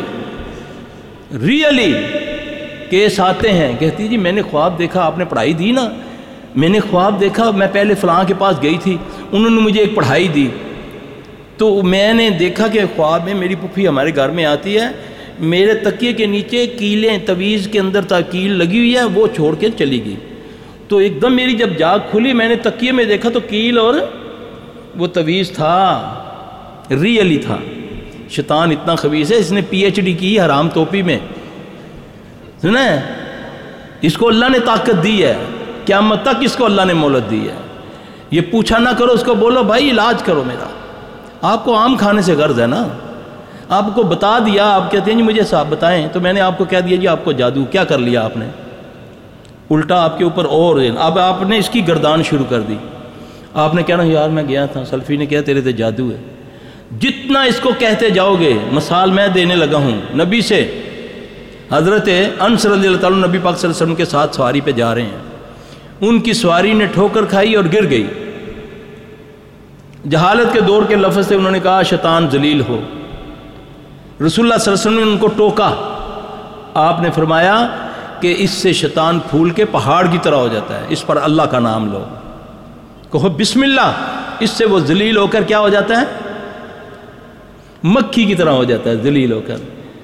اب جو کہتے ہیں نا تینوں جن چمڑیا اور بڑا طاقت والا جن ہے، وہ کھڑا ہو کر کہتا ہے مولوی تینوں بھی نہیں چھوڑتا میں. جب وہ کہتے ہیں نا کیڑا جن ہے آوے سامنے، انشاءاللہ تعالیٰ وہ نہیں آتا سامنے، اللہ خوف ڈال دیتا ہے. گمان بناؤ اپنا اللہ پر کہ میرا کوئی کچھ نہیں. میں جب پیدا نہیں بھی ہوا تھا، جب ماں کے پیٹ میں ابھی لوتھڑے سے میرے میں روح آئی تھی، تو اس وقت فرشتے نے مجھے بتا دیا تھا یہ کھائے گا، یہ تمہارے ساتھ ہوگا، یہ پیے گا، پھر اس کے بعد ٹکٹ کٹانا، پھر واپس آ جانا. یہ جو لکھا ہے. ہاں اللہ جب ہم کہتے ہیں وقنا شر ما قضیت، اللہ جو تو نے شر لکھا ہے اس سے مجھے پناہ دے دے. تو دعائیں کیا کرتی ہیں؟ دعائیں تقدیر کو بدل دیتی ہیں. سبحان اللہ. جی ایک عام انسان کو کیسے پتہ چلے گا کہ اسے میڈیکل ڈاکٹر کی طرف رجوع کرنا چاہیے، کسی راقی معالج کی طرف؟ ہاں یہ دیکھیں نا، یہ سوال ہے. وہ پہلے جائے ڈاکٹر کے پاس. دعا تو میں نے بتا دی ہے نا، کہ وہ چیک کرے کہ یہ جو درد نکلا ہے یہ میڈیکلی ہے یا کچھ ہے. تو یہ دعا میں نے دے دی نا، ٹیکا بھی دے دیا اور ٹوٹی بھی دے دی کہ 3 بار پڑھے بسم اللہ بسم اللہ بسم اللہ اعوذ بعزت اللہ و قدرتہ من شر ما جد و حاضر. 2-3 بار کرے، ساتھ ساتھ ڈاکٹر کے پاس بھی جائے. اگر ڈاکٹر کو بیماری سمجھ نہیں آ رہی تو سمجھو کہ یہ اسیبی بیماری ہے. اور یہ بھی میں آپ کو بتا دوں کہ میری اسیسمنٹ کے اندر کم از کم 95% لوگ جناتی بیماریوں میں مبتلا ہیں. پھر وہ آہستہ آہستہ کیا کرتی ہے، وہ پھر کنورٹ ہو جاتی ہے. کیونکہ آگ ہے، جن کس سے ہے؟ آگ سے. جب جن کا مس ہوتا ہے جسم کے ساتھ تو اس کے اثرات ہوتے ہیں. پھر جب اگر اس کا علاج نہ ہو تو وہ بڑھتے بڑھتے. اب کینسر کی بیماری ساری دنیا کے ڈاکٹر اس پر قیاس کرتے ہیں. کوئی کہتا ہے پولیسٹر پہننے سے ہوتی ہے، کوئی کہتا ہے یہ جو پولیتھین آ گیا اس سے کینسر ہو رہا ہے، کوئی کہتا ہے اس سے ہو رہا ہے، کوئی کہتا ہے اس سے ہو رہا ہے. یعنی کہ 100% کوئی نہیں کہہ سکتا کہ ڈیفینیٹلی اس سے ہوتا ہے. کینسر ہے ہی جناتی بیماری. نظر سے زیادہ لوگوں کو کینسر ہوتا ہے، نظر سے. اچانک ایک دم درد ہوا کمر میں، گئے ہاسپٹل تو دیکھا جی ڈاکٹر نے کہا جی تیرے تو دونوں ہی گردے ختم ہوئے ہیں، اب تو ڈائلائسس بھی ہوں گے کیونکہ تمہارے اندر تو یوریا بڑھ رہا ہے. اب بندوبست کرو کسی ڈونیٹر کا، تمہیں گردہ لگے گا. حقیقت میں کیا ہوا؟ نظر لگی تھی. دوسرے دن ٹیسٹ ہوا تو بلڈ کینسر ہو رہا ہے. یہ ہوتے ہیں ہمارے پاس کیس آتے ہیں. اس کا علاج کل میں نے بتایا ہے، آسان ترین علاج ہے. وہ رحمت العالمین کو تو ذرا پکڑو. تم نے تو پکڑ لیے پتہ نہیں کتنے کتنے ہیں جی. نبی رحمت العالمین ہیں، نبی امام الانبیاء ہیں. جو امام اللہ نے بنایا اس کو چھوڑ دیا، جو تمہارے بڑوں نے بنائے اس کو پکڑ لیا. اور نبی کی بات کو ایسے دھتکارتے ہو اپنے امام کے مقابلے میں جیسے نعوذ باللہ وہ کوئی بات ہی نہیں ہوتی. حالانکہ جس کو اللہ نے تھاٹ کیا وہ رسول اللہ صلی اللہ علیہ وسلم ہے. آپ نے فرمایا، اللہ فرماتے ہیں جس نے میرے نبی کی اطاعت کی فقط اس نے میری اطاعت کی. اتبعوا ما انزل علیکم من ربکم ولا تتبعوا من دونہ اولیاء. اس چیز کی اتباع کرو جو میں رب نے تجھ پر نازل کی. تجھ پر کیا نازل کیا؟ قرآن. اور نبی صلی اللہ علیہ وسلم کا فرمان. میرا عقیدہ ہے کہ نبی پاک صلی اللہ علیہ وسلم اپنی طرف سے کچھ نہیں کہتے. وما ينطق عن الهوى ان هو الا وحی یوحى. تو نبی کی بات بھی اللہ کی طرف سے. اللہ کہتا ہے اتبعوا، اس چیز کی تابعداری کرو. کس کی؟ جو تم پر نازل کی گئی. ولا تتبعوا من دونه اولیاء. آج ہم نبی کے مقابلے میں کسی نے 11 بنا لیے، کسی نے 4 بنا لیے۔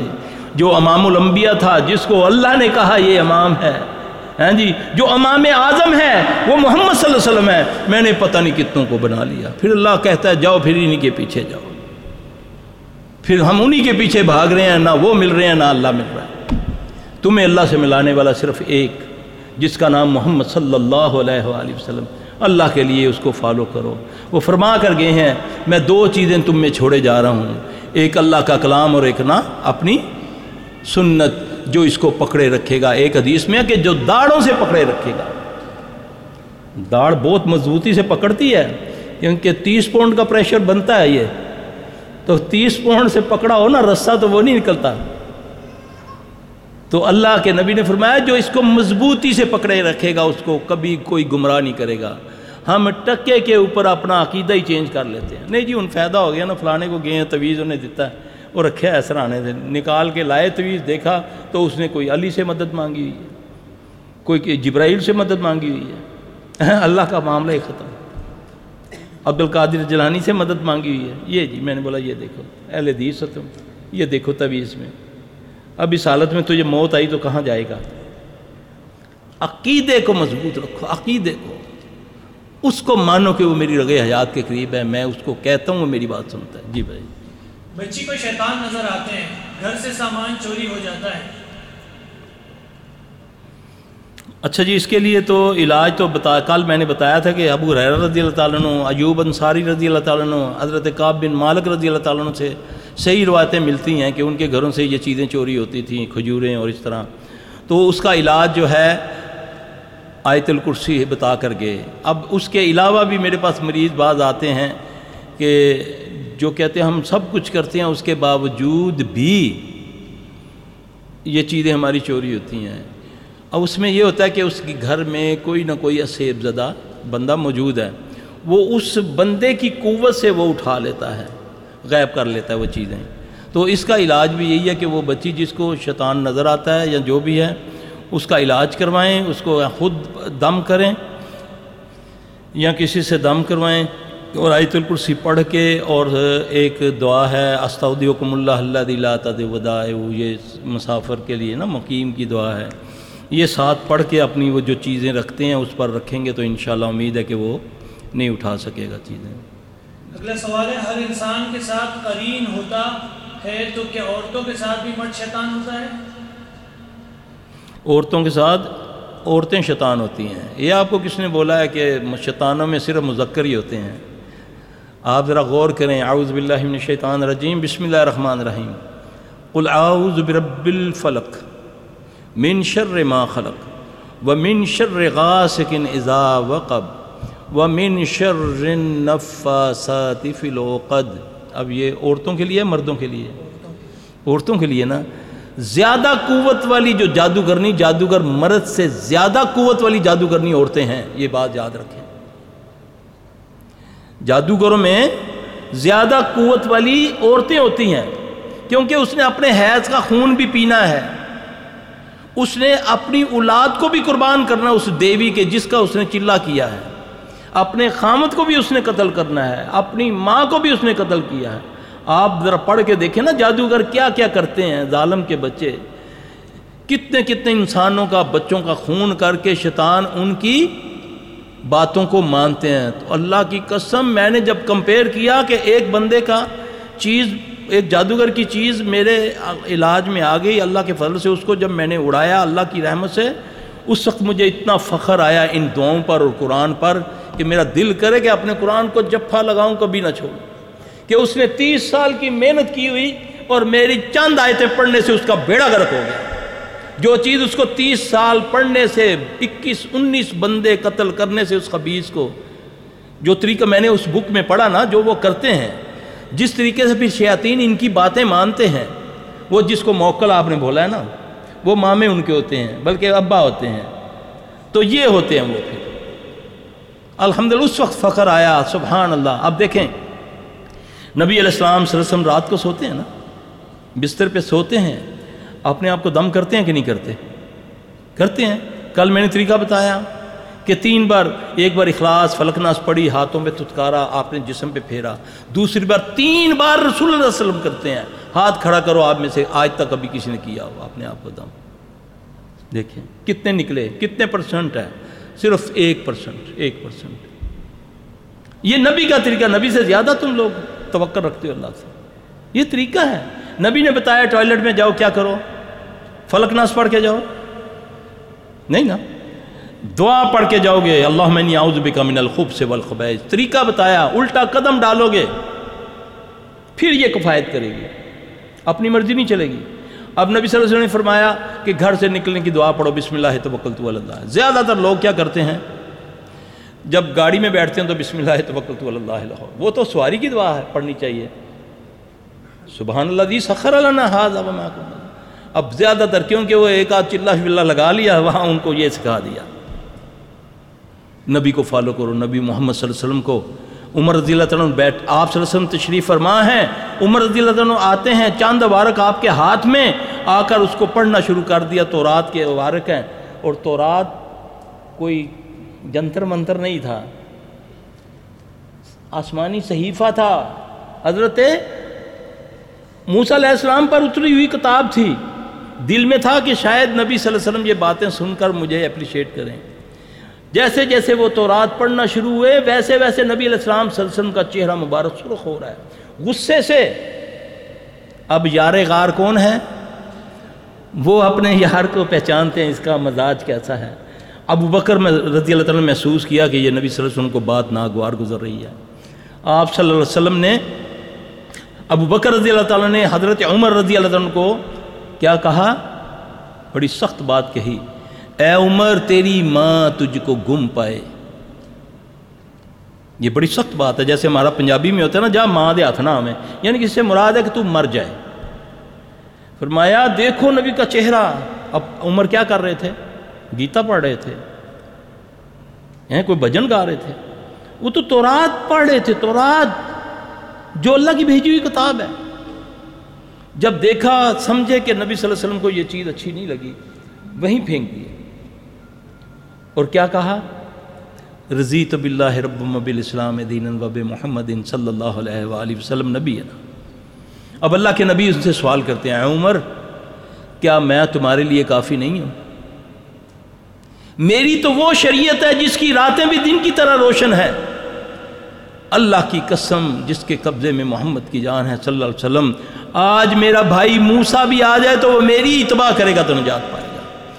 اور ظالمہ تم نے نبی کو چھوڑ کے، نبی کے ساتھیوں کو چھوڑ کے کیا کیا بنا رکھا، ان کی پیروائیں کرتے ہو، تو تمہیں وہ کہاں لے کر جائیں گے؟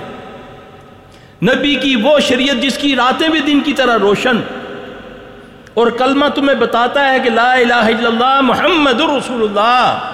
کیا معنی ہے محمد رسول اللہ کا؟ قیامت تک کے لیے ہیں، تھے نہیں. قیامت تک کے لیے محمد صلی اللہ علیہ وسلم کی رہنمائی چلے گی. قرآن تمہارے پاس، صحیح حدیث تمہارے پاس، اس کے باوجود جب تم ان دونوں چیزوں کو چھوڑ کے کسی اور طرف جاؤ گے تو اللہ تمہیں ادھر ہی کر دے گا. پھر بدعات اور شرک اندر آ جائیں گی، اللہ پھر تم میں سے سنتے نکال لے گا. پھر تم گڑھوں میں جاؤ، سمندروں میں جاؤ، پہاڑوں میں جاؤ، جہاں مردی ٹکرے مارو، اللہ کے نبی صلی اللہ علیہ وسلم کو چھوڑو گے کچھ نہیں ملے گا. واللہ 8 دروازوں کے دربانوں کو ایک نام بتایا ہوا ہے کہ اس کی دستخط سے وہ دروازے کھلیں گے، اس کا نام ہے محمد صلی اللہ علیہ وآلہ وسلم. یہ اس کی دعائیں، اللہ کی قسم اس پر یقین سے اس کو پڑھو. یہ تمہاری ساری جانیں، یہ جو بیٹھے بیچارے پتہ نہیں کتنا قیمتی ٹائم، میں تو فضول آیا، آپ چلا جاؤں گا 2-3 میں، بیٹھے ہوئے ہو، کوئی نہ کوئی مسئلہ ہے تو آئے ہوئے ہو نا. اس کو فالو کرو، اللہ کے نبی کو فالو کرو، تمہاری سارے معاملات انگلی پکڑ کے اللہ تمہیں سیدھا کر دے، تمہیں سیدھا راستہ دکھا دے گا انشاءاللہ. اس پر آ جاؤ، کرو خود. یہ ریڈی میڈ کام چھوڑ دو. آپ کسی کو پڑھنے کے لیے دیتے ہیں نا، وہ کہتے ہیں سلفی صاحب میں نا ٹیپ کر لیتی ہے، سنتا رہنا ہے، ٹی وی دیکھتا جانا ہے، نال میں سنتا جانا ہے، میچ لگا ہوں ہے، ٹی وی لگا ہے، بیماری کا دم لگا ہے، نال ریموٹ کنٹرول پکڑا ہوا، ریڈی میڈ کام. اللہ اکبر. اللہ نہیں ثواب دیتا اتنا جتنا مسجد میں آؤ گے تھے. وہ نہیں کہتا کہ گرمی ہے تو گھر بیٹھ کے نماز پڑھ لیں، کہتا ہے مسجد میں آئے گا تو پھر اتنا اجر دوں گا. کار ہے نا، اجر نہیں ملنا ہے نا. تو پھر یہ ریڈی میڈ کام اس طرح ہوں گے، کچھ نہ کچھ تمہیں کرنا پڑے گا. تھوڑا ہلو گے پھر وہ تمہاری مدد کرے گا، کیونکہ تم ہیلا کرو گے وسیلہ وہ کرے گا۔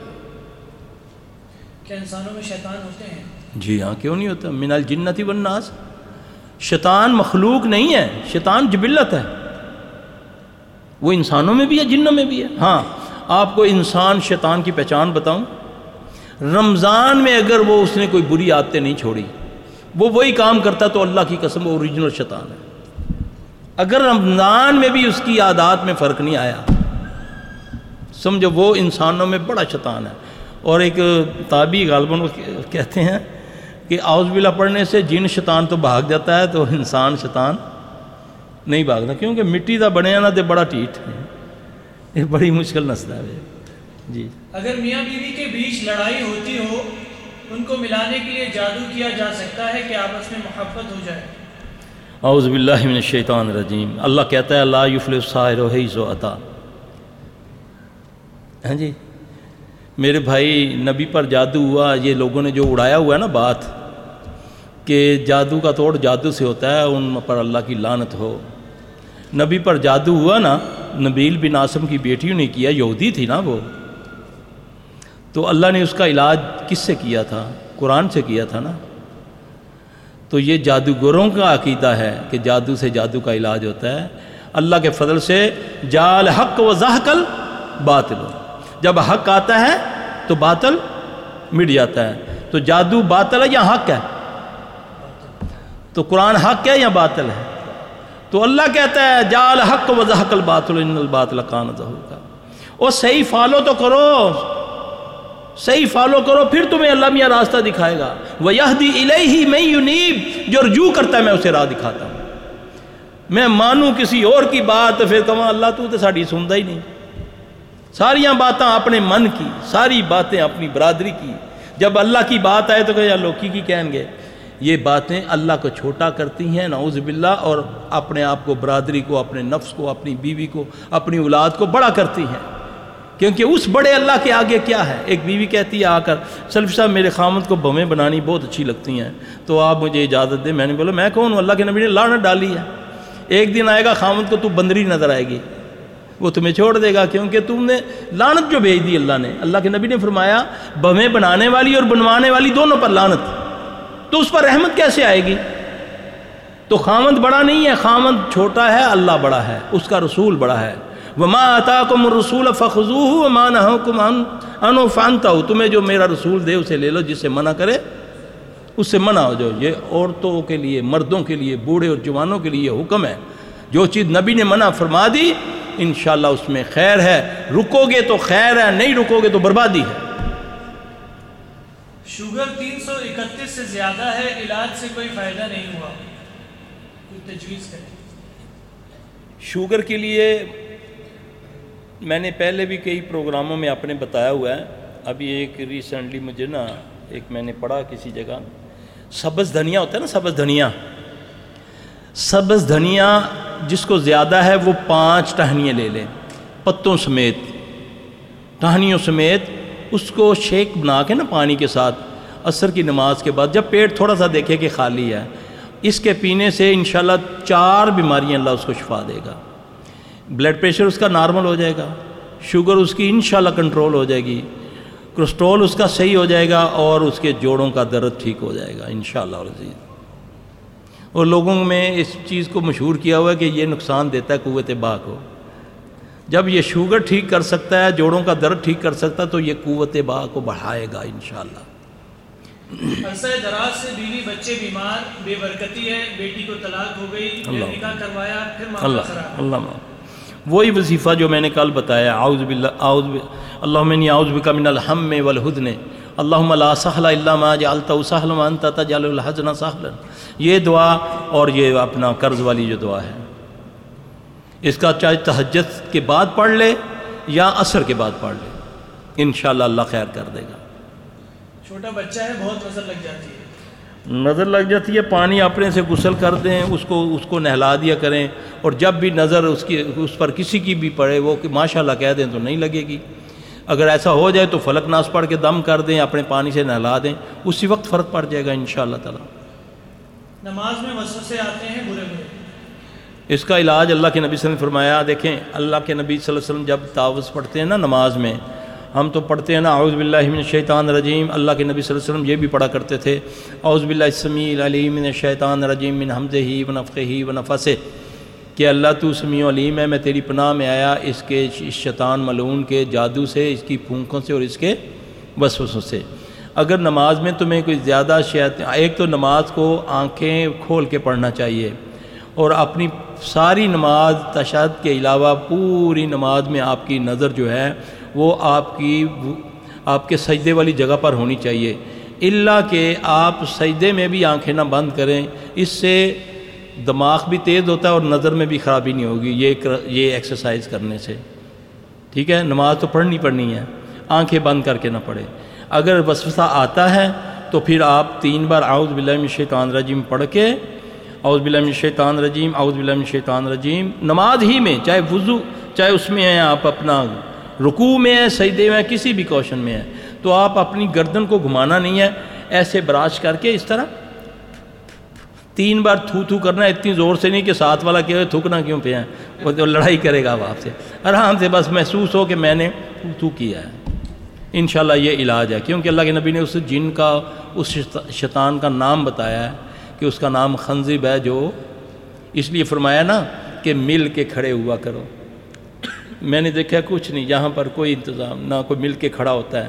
آپ نے فرمایا نسخہ تو یہ ہے نا، ہم کہتے ہیں امت لڑتی ہے آپس میں بڑی، ہے نا، نبی نے نسخہ کیا بتایا کہ جب تم مل کے کھڑے ہوگے نا، قدم سے قدم اور پاؤں سے پاؤں، اپنا کندھے سے کندھا ملا کر، اللہ تمہارے دلوں کو ملا دے گا. تم نہیں کھڑے ہوگے اللہ تمہارے میں دوریاں ڈال دے گا. تم ٹیڑھی صفیں بناؤ گے اللہ تمہارے دلوں میں ٹیڑھ پیدا کر دے گا. بڑے بڑے دعوے کرنے والے، بڑے بڑے ٹائم لگانے والے امت ایک کرتے پھرتے ہیں، نماز میں اتنا بیچ میں شیطان کیا، شیطان کا پیو بھی آگے کھڑا ہوتا ہے. فرمایا نا آپ نے، نہیں فرمایا کہ جب تم مل کے کھڑے ہوگے تو اللہ تمہارے دلوں کو ملا دے گا. یہ نسخہ ہے محمد صلی اللہ علیہ وسلم والا. تو یقین جانے جو بندے صحیح مل کے کھڑے ہوتے ہیں ان کو وسوسے بھی نہیں آتے، ورنہ اللہ نے شیطان کو اتنی قوت دی ہے. جیسے کل میں نے ایک حدیث سنائی تھی کہ صحابی آگے کہتا ہے کہ یا رسول اللہ صلی اللہ علیہ وسلم میری نماز میں کوئی لطف نہیں ہے، خضوع ختم ہو گیا ہے.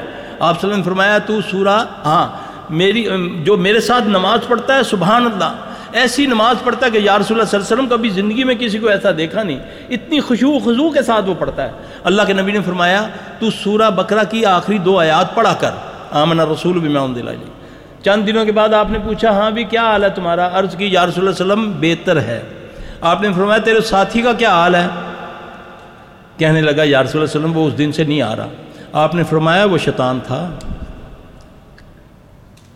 نبی موجود ہے، مسجد نبوی، صحابی رسول ہے، لیکن شیطان جن انسانی روپ میں آ کر اس کے ساتھ کھڑے ہو کر اس کو ورگلا رہا ہے.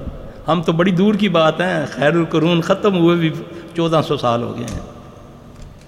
تلاوت سن کر جسم میں تکلیف ہوتی ہے اور رونا آتا ہے.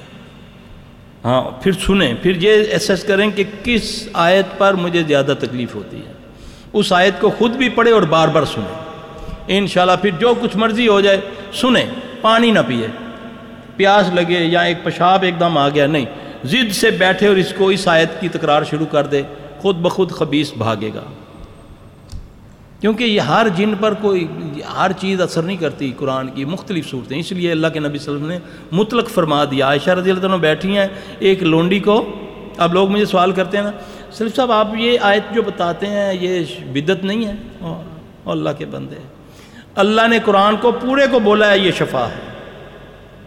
نبی صلی اللہ علیہ وسلم سے دلیل ہے کہ صحابیہ ایک لونڈی بیٹھی ہوئی ہے، اللہ کے نبی صلی اللہ علیہ وسلم نے پوچھا عائشہ کیا کر رہی ہو اسے؟ عرض کی یا رسول اللہ صلی اللہ علیہ وسلم میں اس کو دم کر رہی ہوں. آپ نے فرمایا ہاں اس کو دم کرو، اس کو جن کی نظر ہے. کس سے کرو؟ قرآن سے دم کرو، کوئی خاص صورت نہیں بتائی. صحابی سورہ فاتحہ پڑھ کے بچھو کاٹے کا دم کرتا تو اللہ کے نبی اس کو دعا دیتے ہیں. نبی کو بچھو کاٹتا ہے صلی اللہ علیہ وسلم تو آپ صلی اللہ علیہ وسلم پانی اور نمک اور ساتھ فلک ناس پڑھتے ہیں. اس کو نہیں روکا، اس دم میں کوئی حرج نہیں جس میں. تو میرے بھائی مل کے بھی کھڑے ہوا کرو، کینہ بھی جاتا ہے، دل سے کینہ بھی جاتا ہے، تو انشاءاللہ تعالیٰ بڑی خیر ہوگی. شیطان کو بیچ میں جگہ نہ دیا کریں. یہ ہمارے ذمہ ہیں، یہ علاج ہیں. اس سے ایک طاقتور مومن جب دوسرے کمزور مومن کے ساتھ مس کرتا ہے نا، اللہ نے اس میں ایک سسٹم رکھا ہوا ہے، اس کے وہ کہتے ہیں نا یہ ایک طاقتور جراثیم کمزور جراثیموں کو کھا جاتا ہے، تو اس سے بڑے فائدے ہوں گے انشاءاللہ. غصہ جلدی آ جاتا ہے. اعوذ باللہ من الشیطان الرجیم. 3 چیزوں سے جتنا مرضی آدمی نے پڑھا ہو، 4 موقعوں پر، جن شیطان 4 موقعوں پر چاہے جتنا مرضی حصار بنایا ہو، جتنی مرضی آپ نے پڑھائی کی ہو، 4 موقعوں میں جن تمہیں پکڑ لے گا. شیطان تم پر ہیوی ہو جائے گا، تمہارے جسم میں داخل ہو سکتا ہے. غصے کی حالت میں شیاطین داخل ہو جاتے ہیں جسم میں، اور ایک ہی واحد چیز حرام ہے جس کا حکم ہے کھا جاؤ. وہ کیا ہے؟ غصہ حرام ہے حلال ہے، تو حکم کیا ہے؟ پی جاؤ. ہے نا؟ کتنی خطرناک چیز ہے. غصے کی حالت میں جنات انسان کے اوپر قابو کر لیتے ہیں. شہبت، غلط شہبت کی حالت میں جن اس کے اندر داخل ہو جاتا ہے. خوف کی حالت میں جن اس کے اندر داخل ہو جاتا ہے. غم کی حالت میں، اس لیے حکم ہے کہ جب کوئی اللہ نہ کرے، اللہ کسی ادمائش پہ نہ ڈالے، کوئی غم آئے تو اللہ کا ذکر شروع کر دو.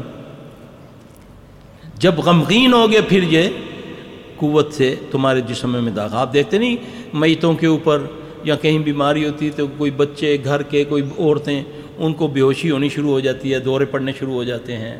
وہ پھر وہ شیاطین جنات داخل ہو جاتے ہیں. غصے کا علاج اعوذ باللہ من الشیطان الرجیم پڑھو. سارا سب جانتے ہیں ہم. 2 صحابی آپس میں لڑ رہے ہیں، آپ صلی اللہ علیہ وسلم نے فرمایا میں 2 کلمے ان کو ایسا بتاؤں کہ اگر یہ پڑھے گا تو ٹھیک ہو جائے گا. آپ نے فرمایا اس کو پڑھو، اس کو بولو اعوذ باللہ من الشیطان الرجیم پڑھے. اگر آپ میں سے گھر میں دیکھتے ہیں ایک بندہ غصہ کر رہا ہے تو آپ اس کو برا بلا کہنے کی بجائے منہ میں پڑھنا شروع کر دیں اعوذ باللہ من الشیطان الرجیم، اعوذ باللہ من الشیطان الرجیم. اس کو پھونک مارنے شروع کر دیں. انشاءاللہ تعالی اسی وقت وہ جھاگ کی طرح بیٹھ جائے گا. کر کے دیکھیں. گھروں میں سلام کیا کرو. آؤ، جب گھروں میں آؤ، کوئی پاؤ نہ پاؤ، میں اور اپنی بیوی نے سلام کرا، بچیاں نے سلام کرا.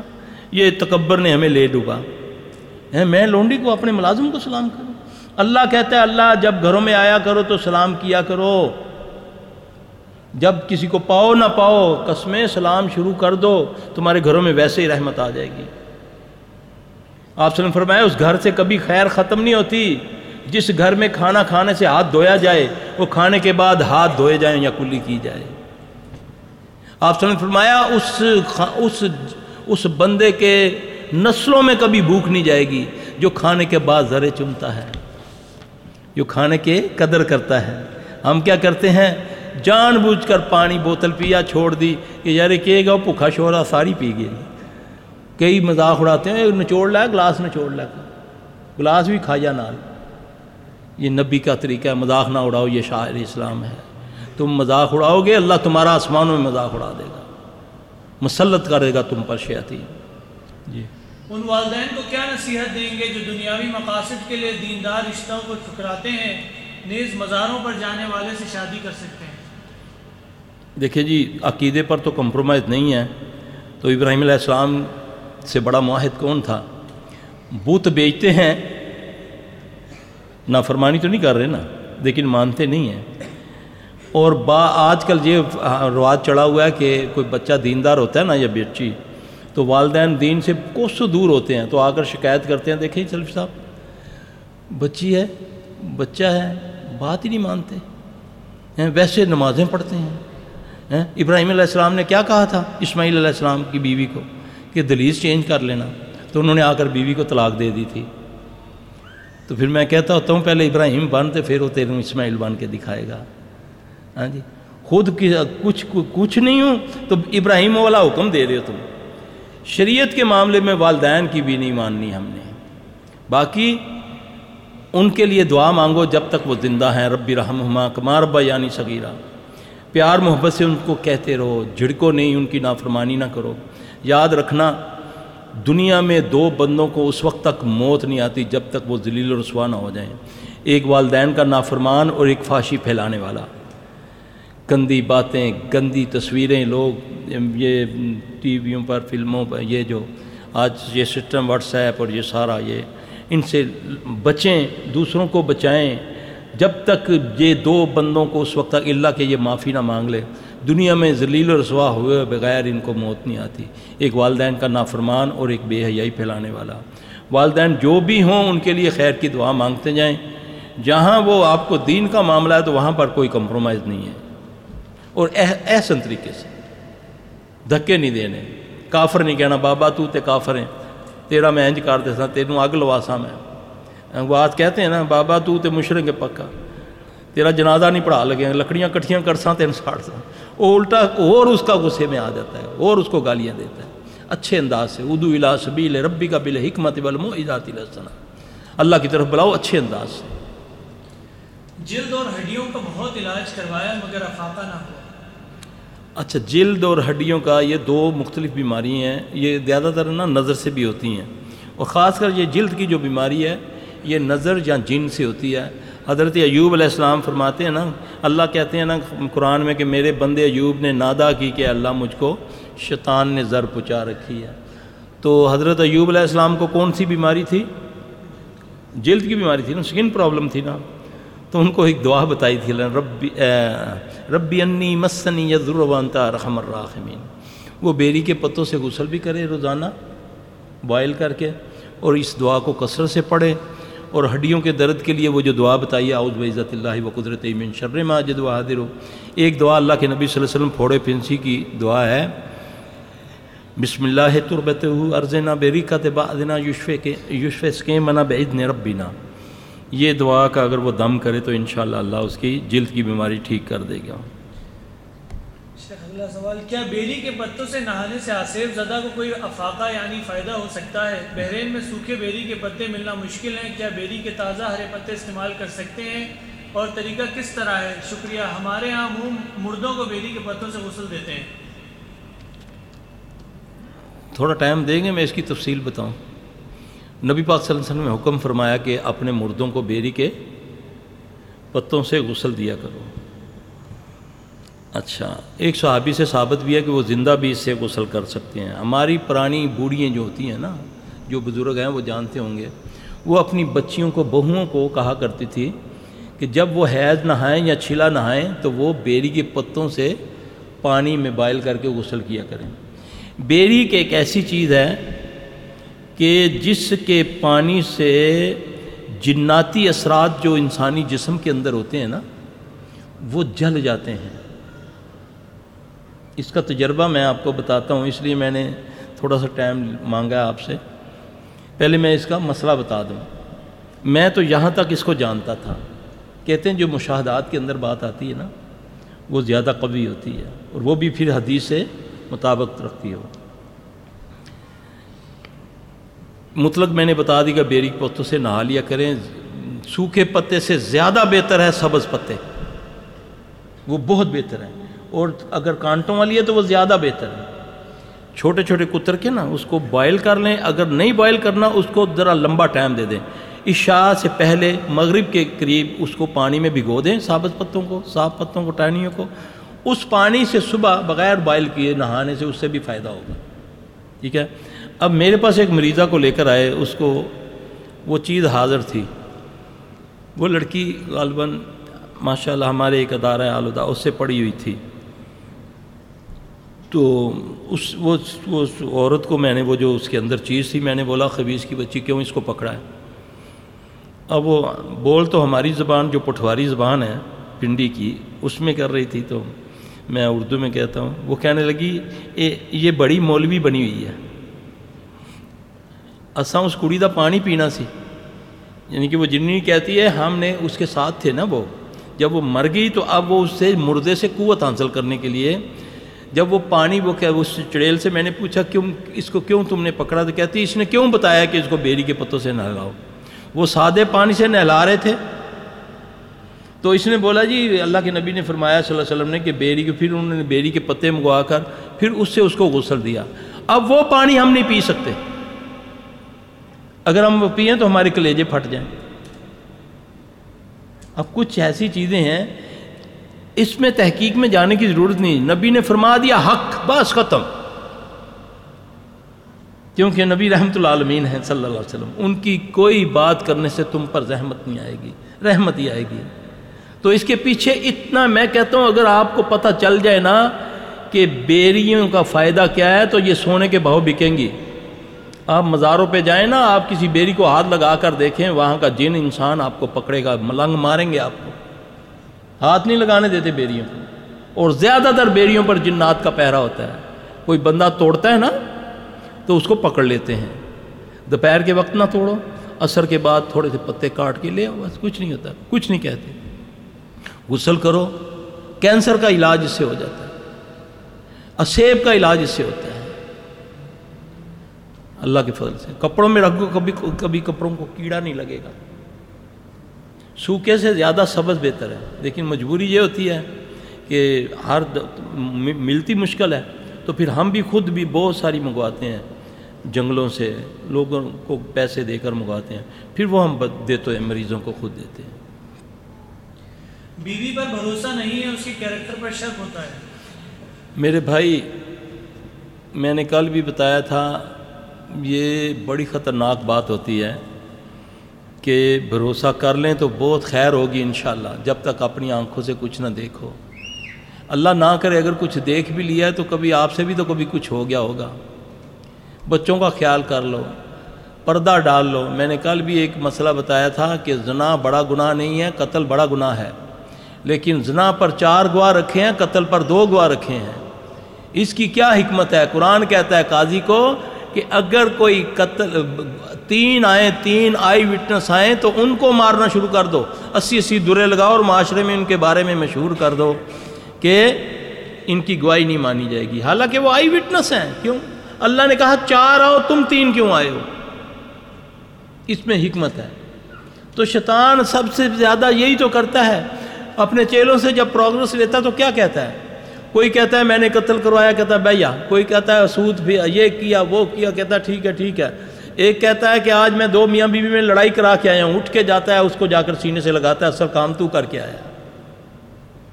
بندہ اپنے آپ کو بھی دیکھ لے کہ میں نے کبھی کوئی گناہ کیا کہ نہیں کیا.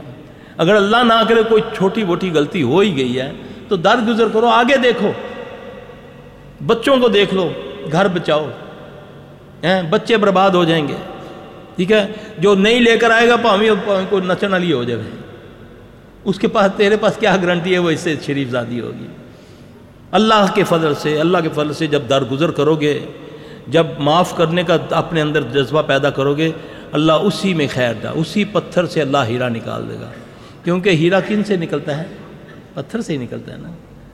تو اس لیے اتنا جذباتی نہیں ہونا چاہیے. پڑھ لیا کرو, جب ایسا ہو, ایسا وسوسہ زیادہ آئے تو سوچو کہ یہ کیوں زیادہ آ رہا ہے, اس کی کوئی اچھی بات اپنے ذہن میں لے آؤ. ایک صحابی حضرت عمر رضی اللہ کا دور ہے, بیوی سے تنگ آ کر حضرت عمر رضی اللہ تعالیٰ کو شکایت لگانے جا رہے ہیں.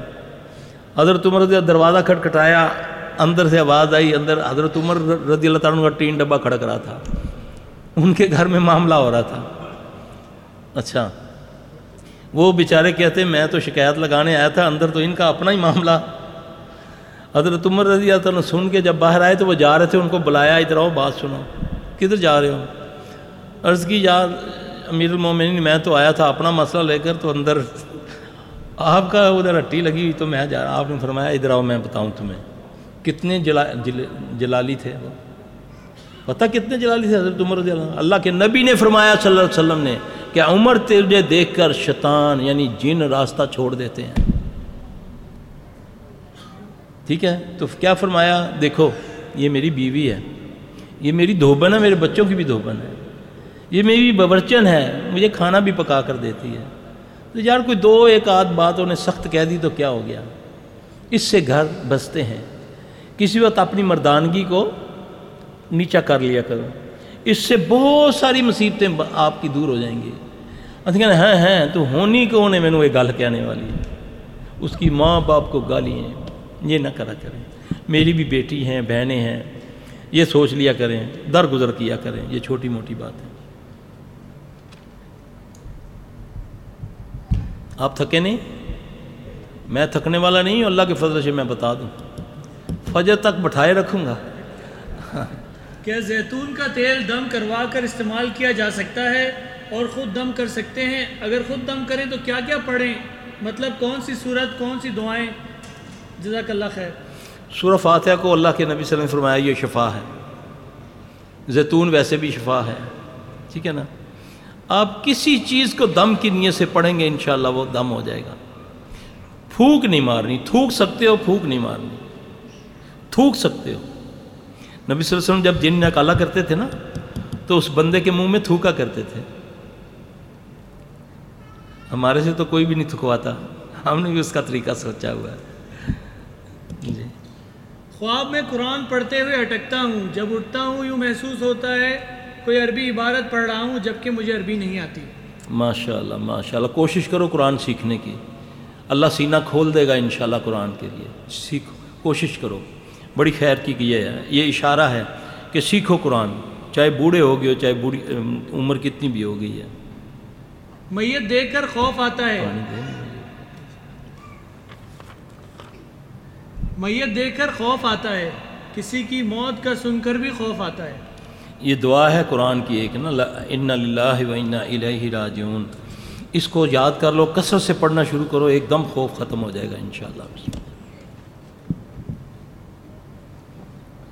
چھوٹے بھائی مدرسے میں تعلیم حاصل کر رہے تھے, کچھ عرصے بعد سگریٹ شراب نوشی شروع کر دیتے ہیں, کوئی حل بتائیں. سب سے پہلے تو اس کو نا وضو غسل والے پانی سے غسل کروائیں 3 سے 7 دن. پھر جب وہ رات کو سویا ہو یا دن کو سویا ہو تو ماں باپ یا گھر کا کوئی بندہ اس کے سرہانے کی طرف کھڑا ہو جائے, سیدھی سائڈ پہ کھڑے ہو کر ایک بار سورہ قمر پڑھے اتنی آواز سے کہ جیسے میں کسی کو سرگوشی کر رہا ہوں, اور 3 بار سورہ بروج پڑھے اور پھر اس کو سر سے پاؤں تک پھونک مارے. کچھ عرصہ ایسا کرنے سے اللہ اسے ٹھیک کر دے گا انشاءاللہ. خوابوں میں سانپ, چھپکلی, اونٹ, بیل نظر آتے ہیں.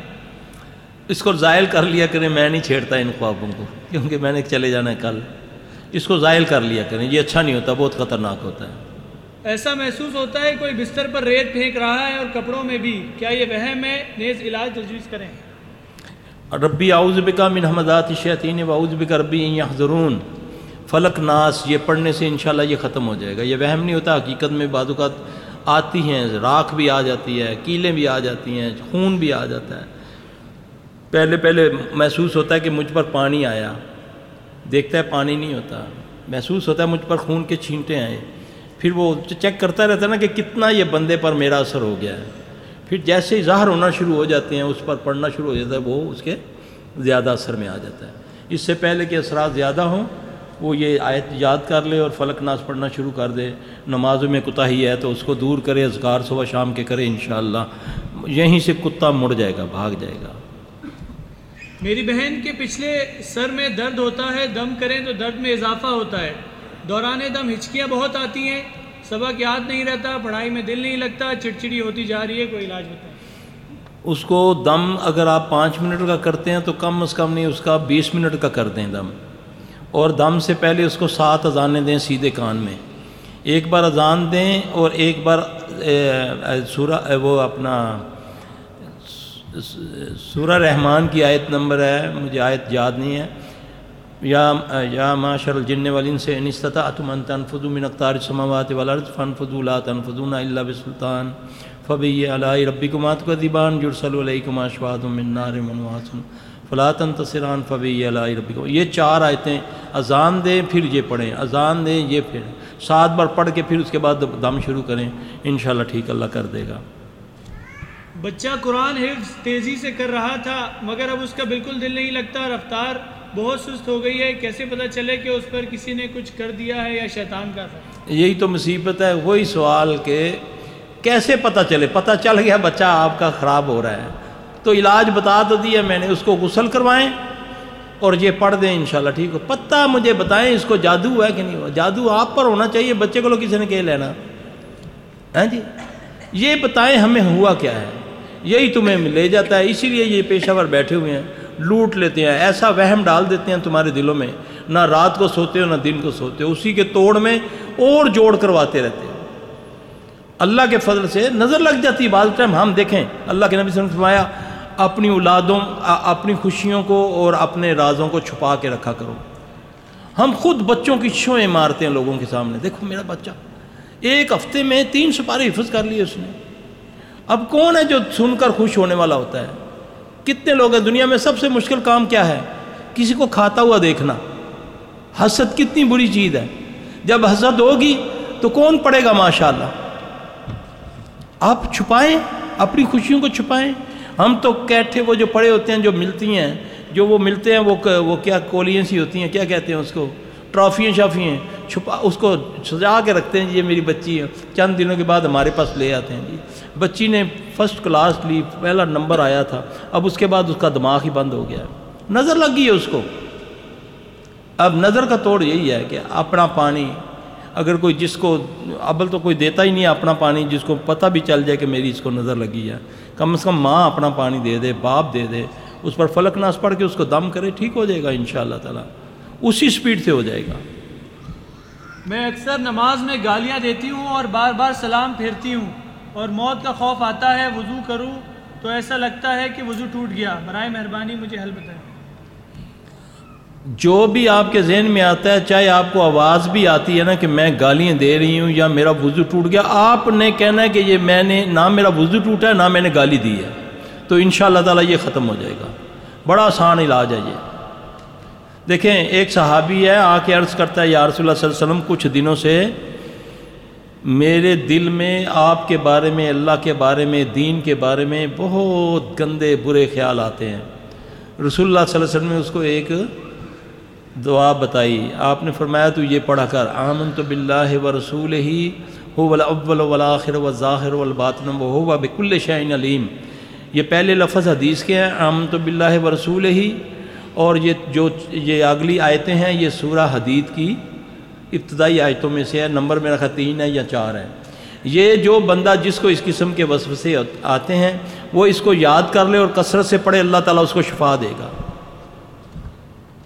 میں نے خواب دیکھا ہے کہ میری بہن مجھ سے کہتی ہے کہ جن قبض کرو اور اسے سورہ ناس یاد کرواؤ, تو میں ڈر جاتی ہوں کہ جن کیسے قبض کروں.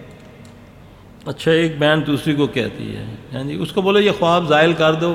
وہ بہن کے روپ میں جن نہیں آیا, وہ سورہ جو اپنا سورہ ناس ہے یا فلک ناس پر نا توڑ کرنا چاہتا ہے. تو تم زیادہ کثرت سے ایک صورت نہ پڑھا کرو, دونوں صورتیں اکٹھی پڑھا کرو ملا کے. ویسے بھی فلک ناس کا اصول ہے کہ جب آپ دم کریں یا کوئی آپ کو اس کی تعداد بتائے کہ اتنی بار پڑھو تو علیحدہ علیحدہ کر کے نہ پڑھیں. کسی نے بولا کہ 11 بار فلک ناس پڑھو تو آپ فلک اور ناس پڑھیں, ملا کے پڑھیں. فلک اور ناس, فلک اور ناس, فلک اور ناس, اس طرح. یہ نہیں کہ 11 بار پہلے فلک پڑھ لیں پھر 11 بار ناس پڑھ لیں, یہ نہیں ہے صحیح, کیونکہ اس کا نزول بھی دونوں کا اکٹھا ہوا تھا, اور دونوں اکٹھی پڑھی جائیں گی تو اثر کریں گی. اگر قرآنی دم کرنے سے مریض بے ہوش ہو جائے یا مریض کو بہت زیادہ تکلیف ہو رہی ہو تو معالج کو کیا کرنا چاہیے؟ وہ دم بند کر دے یا دم کرتا رہے؟ وہ دم اپنا جو ہے پورا کرے, پھر اس کے بعد نا ایسے ہی گھر میں بیٹھ جائے آرام سے, فکر نہیں کرنا, اس کی طرف نہیں دیکھنا. جب اس کو آپ چور نگاہ سے دیکھیں گے نا, وہ خبیث کا بچہ آنکھیں کھول کے دیکھے گا, وہ انہوں نے تو کوئی جو ہے ہی نہیں ہے میرے بے ہوش کرنے نا. یہ وہ اصل میں وہ جن جو ہوتا ہے آپ کو تنگ کرنے کے لیے. پھر تھوڑی دیر بعد مریض اٹھے گا, وہ اپنی کمر پکڑ لے گا, چیخنا شروع ہو جائے گا, فوری طور پہ ایمبولینس کو فون کریں گے, ایمبولینس آئے گی, پھر ساری رات ہاسپٹلوں میں, پھر وہاں سے وہ ڈاکٹر انجیکشن لگائے گا, وہ تھوڑا سا ریلیف دے گا, پھر گھر آئے گا, پھر تکلیف ہوگی. دم کر کے اس کو بھول جائیں, کچھ نہیں ہوگا اس کو, وہ آپ کو تنگ کر رہا ہے. پھر جب 1-2 بار آپ ایسا کریں گے نا, موت تو آنی ہے نا, اس نے اپنے ٹائم پہ آنا ہے. اگر بار بار وہ آپ کو اس طرح کر رہا ہے, آپ نے دم شروع کیا, مریض بے ہوش ہو گیا. اب بے ہوش ہوتا ہے تو اور زیادہ سارے گھر والے تنگ ہو جاتے ہیں. تو آپ اس کو چھوڑ کے اس کو بولیں لے آؤ, نہیں روٹی چھوٹی لے آؤ, کھائیے, اللہ مالک ہے, اللہ ٹھیک کر دے گا. تھوڑی دیر کے بعد وہ مریض اٹھ کے بیٹھ جائے گا. کر کے دیکھ لیں. ہمارے پاس آتے ہیں نا, نیچے ایمبولینسوں میں لے کر آتے ہیں لوگ, وہ مریض چیخیں مارتا ہوتا ہے, کہتے ہیں سلفی صاحب دیکھ لو, کچھ نہیں ہوتا, بٹھا دو اس کو. اب وہ پھر خبیث آنکھیں کھول کے دیکھتا ہے کہ اتنے دال نکل دی. تھوڑی دیر کے بعد مریض اٹھ کے بیٹھ جاتا ہے. الحمدللہ.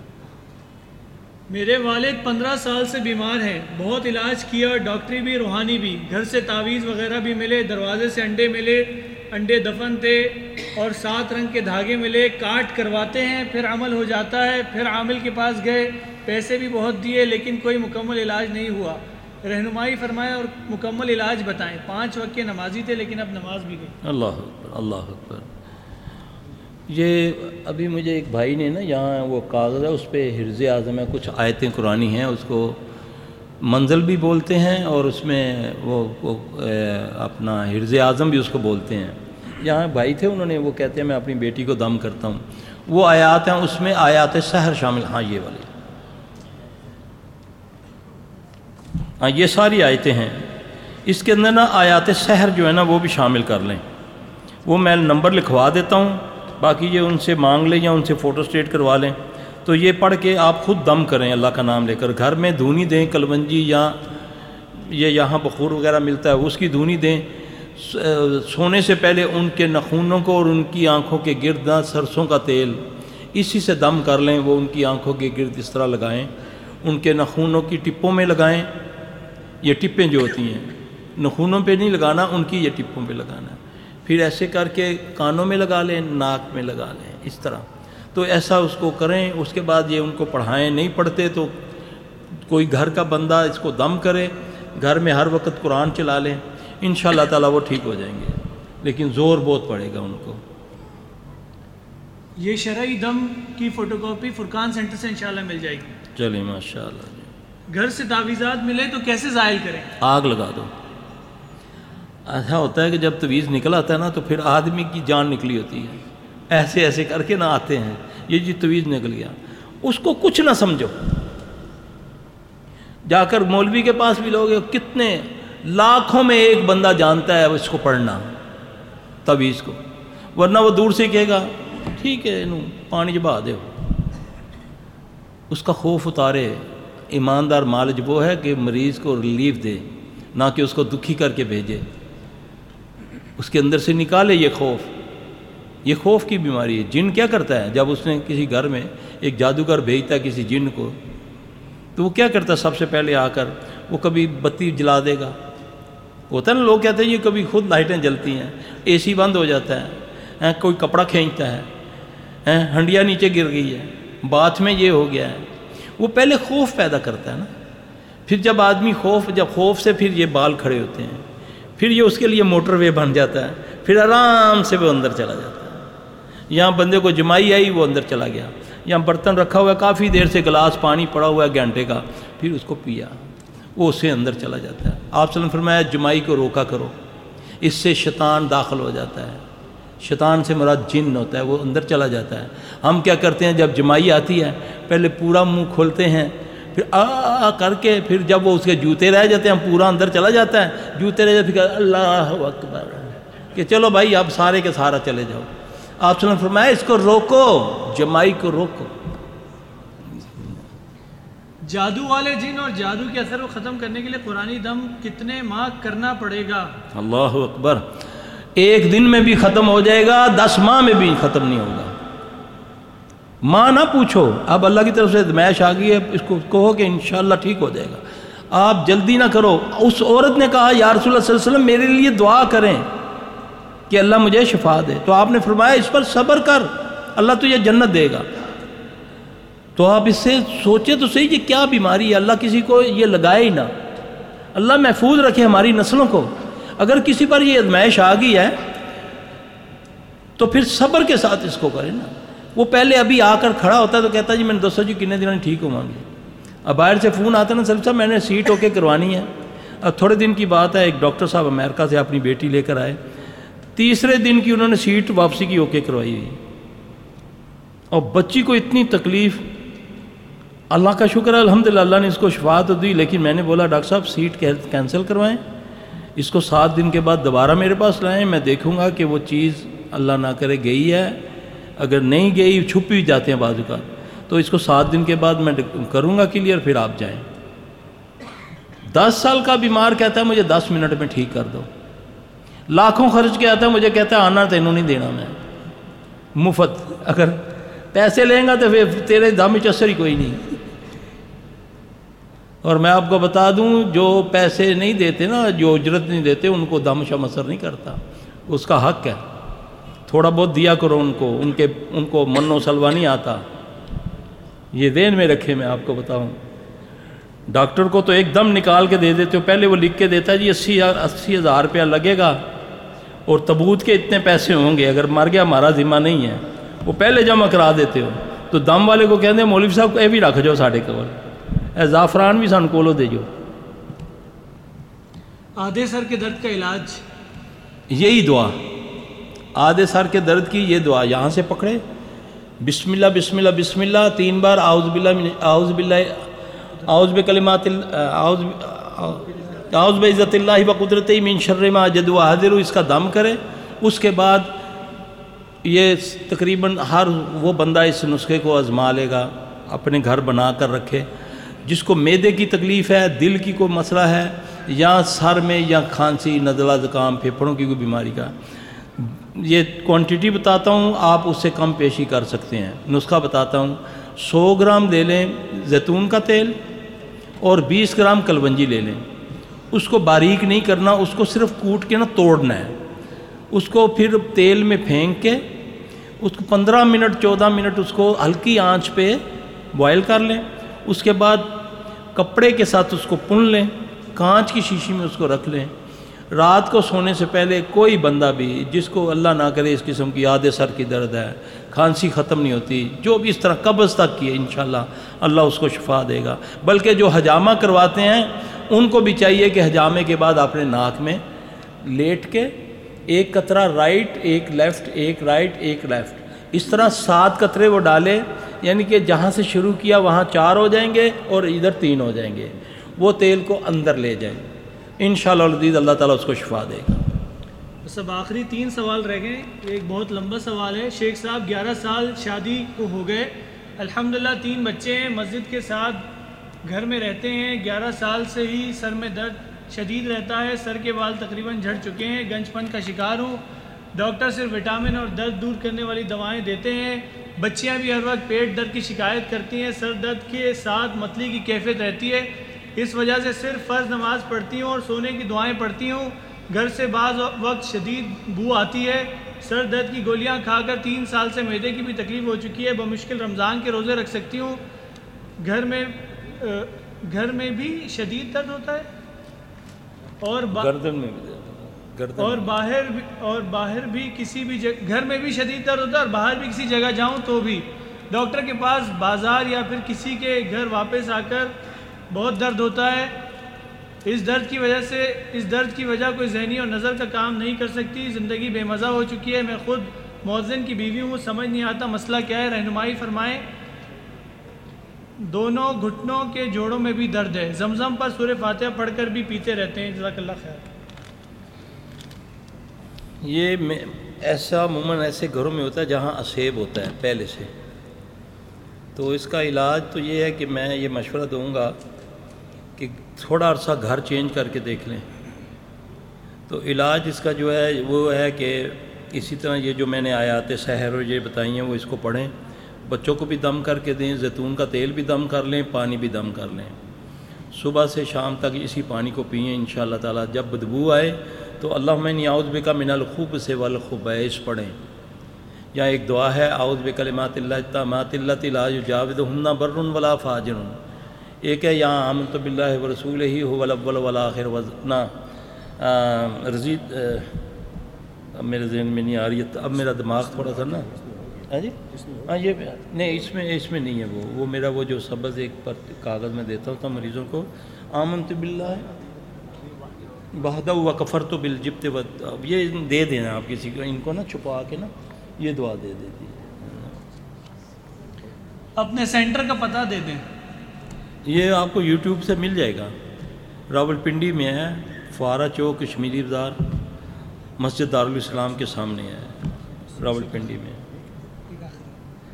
آخری سوال ہے، یہاں پر آپ کے سامنے کوئی آدمی ہے جس کو جادو یا آسیب کی یا جنات کی نظر ہے؟ یہاں پر ہے تو بہت ہے، میں ایک پتہ نہیں وہ چلا ہی نہ گیا ہو، ادھر آؤ، اس کو بلاؤ یار، آفتاب کو ادھر آؤ یار، ادھر آؤ، اس کو اس لڑکے کو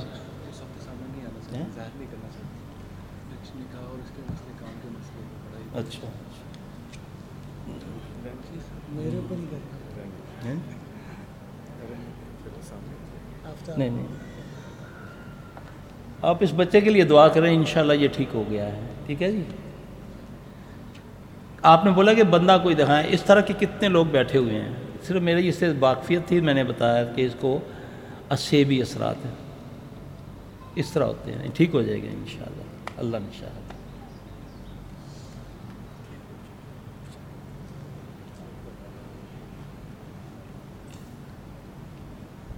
جزاک اللہ خیر، بارک اللہ فیک.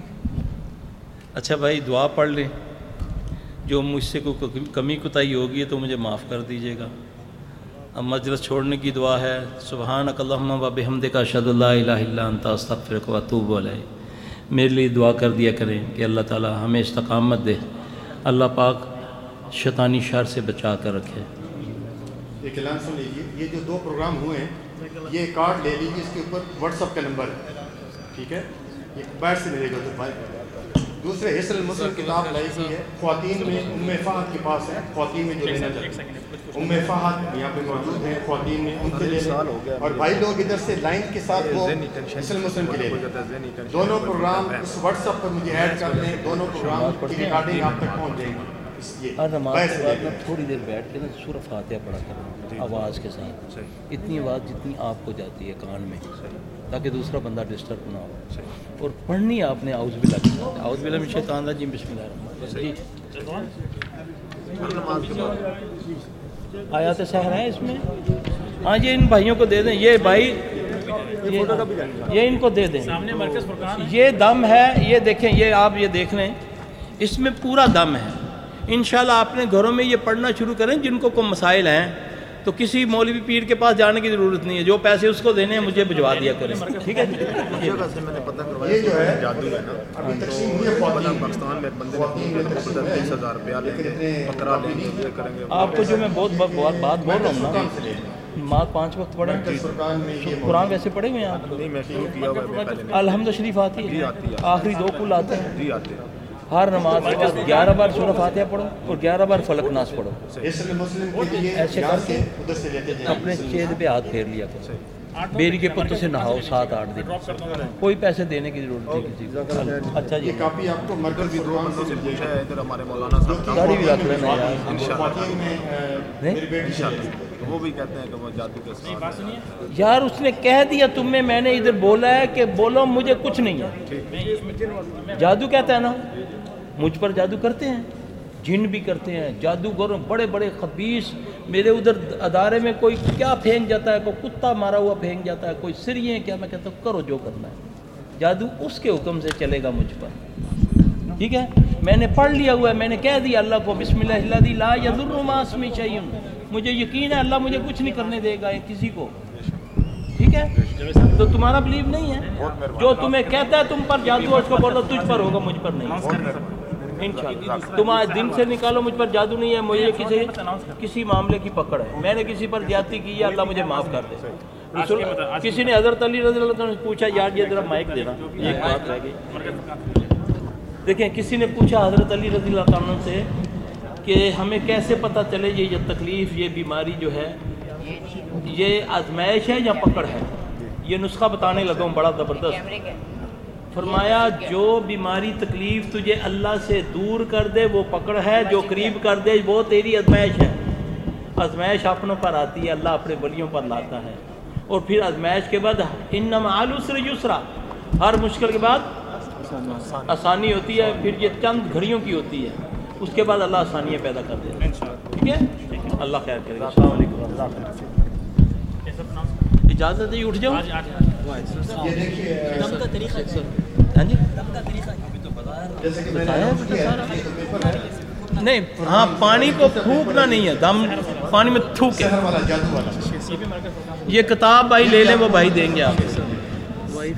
وضو میں بھی پہنچ جاتی ہے اور نماز میں بھی اکثر بول جاتی ہیں 2 سے. جو غالب گمان ہے وہ کر لیا کریں، جو غالب گمان ہے. اب انہوں نے وضو کیا، کلی کرنا بھول گئی. ٹھیک ہے، اس کو بولے میں نے کر لی. ٹھیک ہے، نماز کی 3 رکعتیں پڑھی ہیں، دین میں آ رہا ہے پتہ نہیں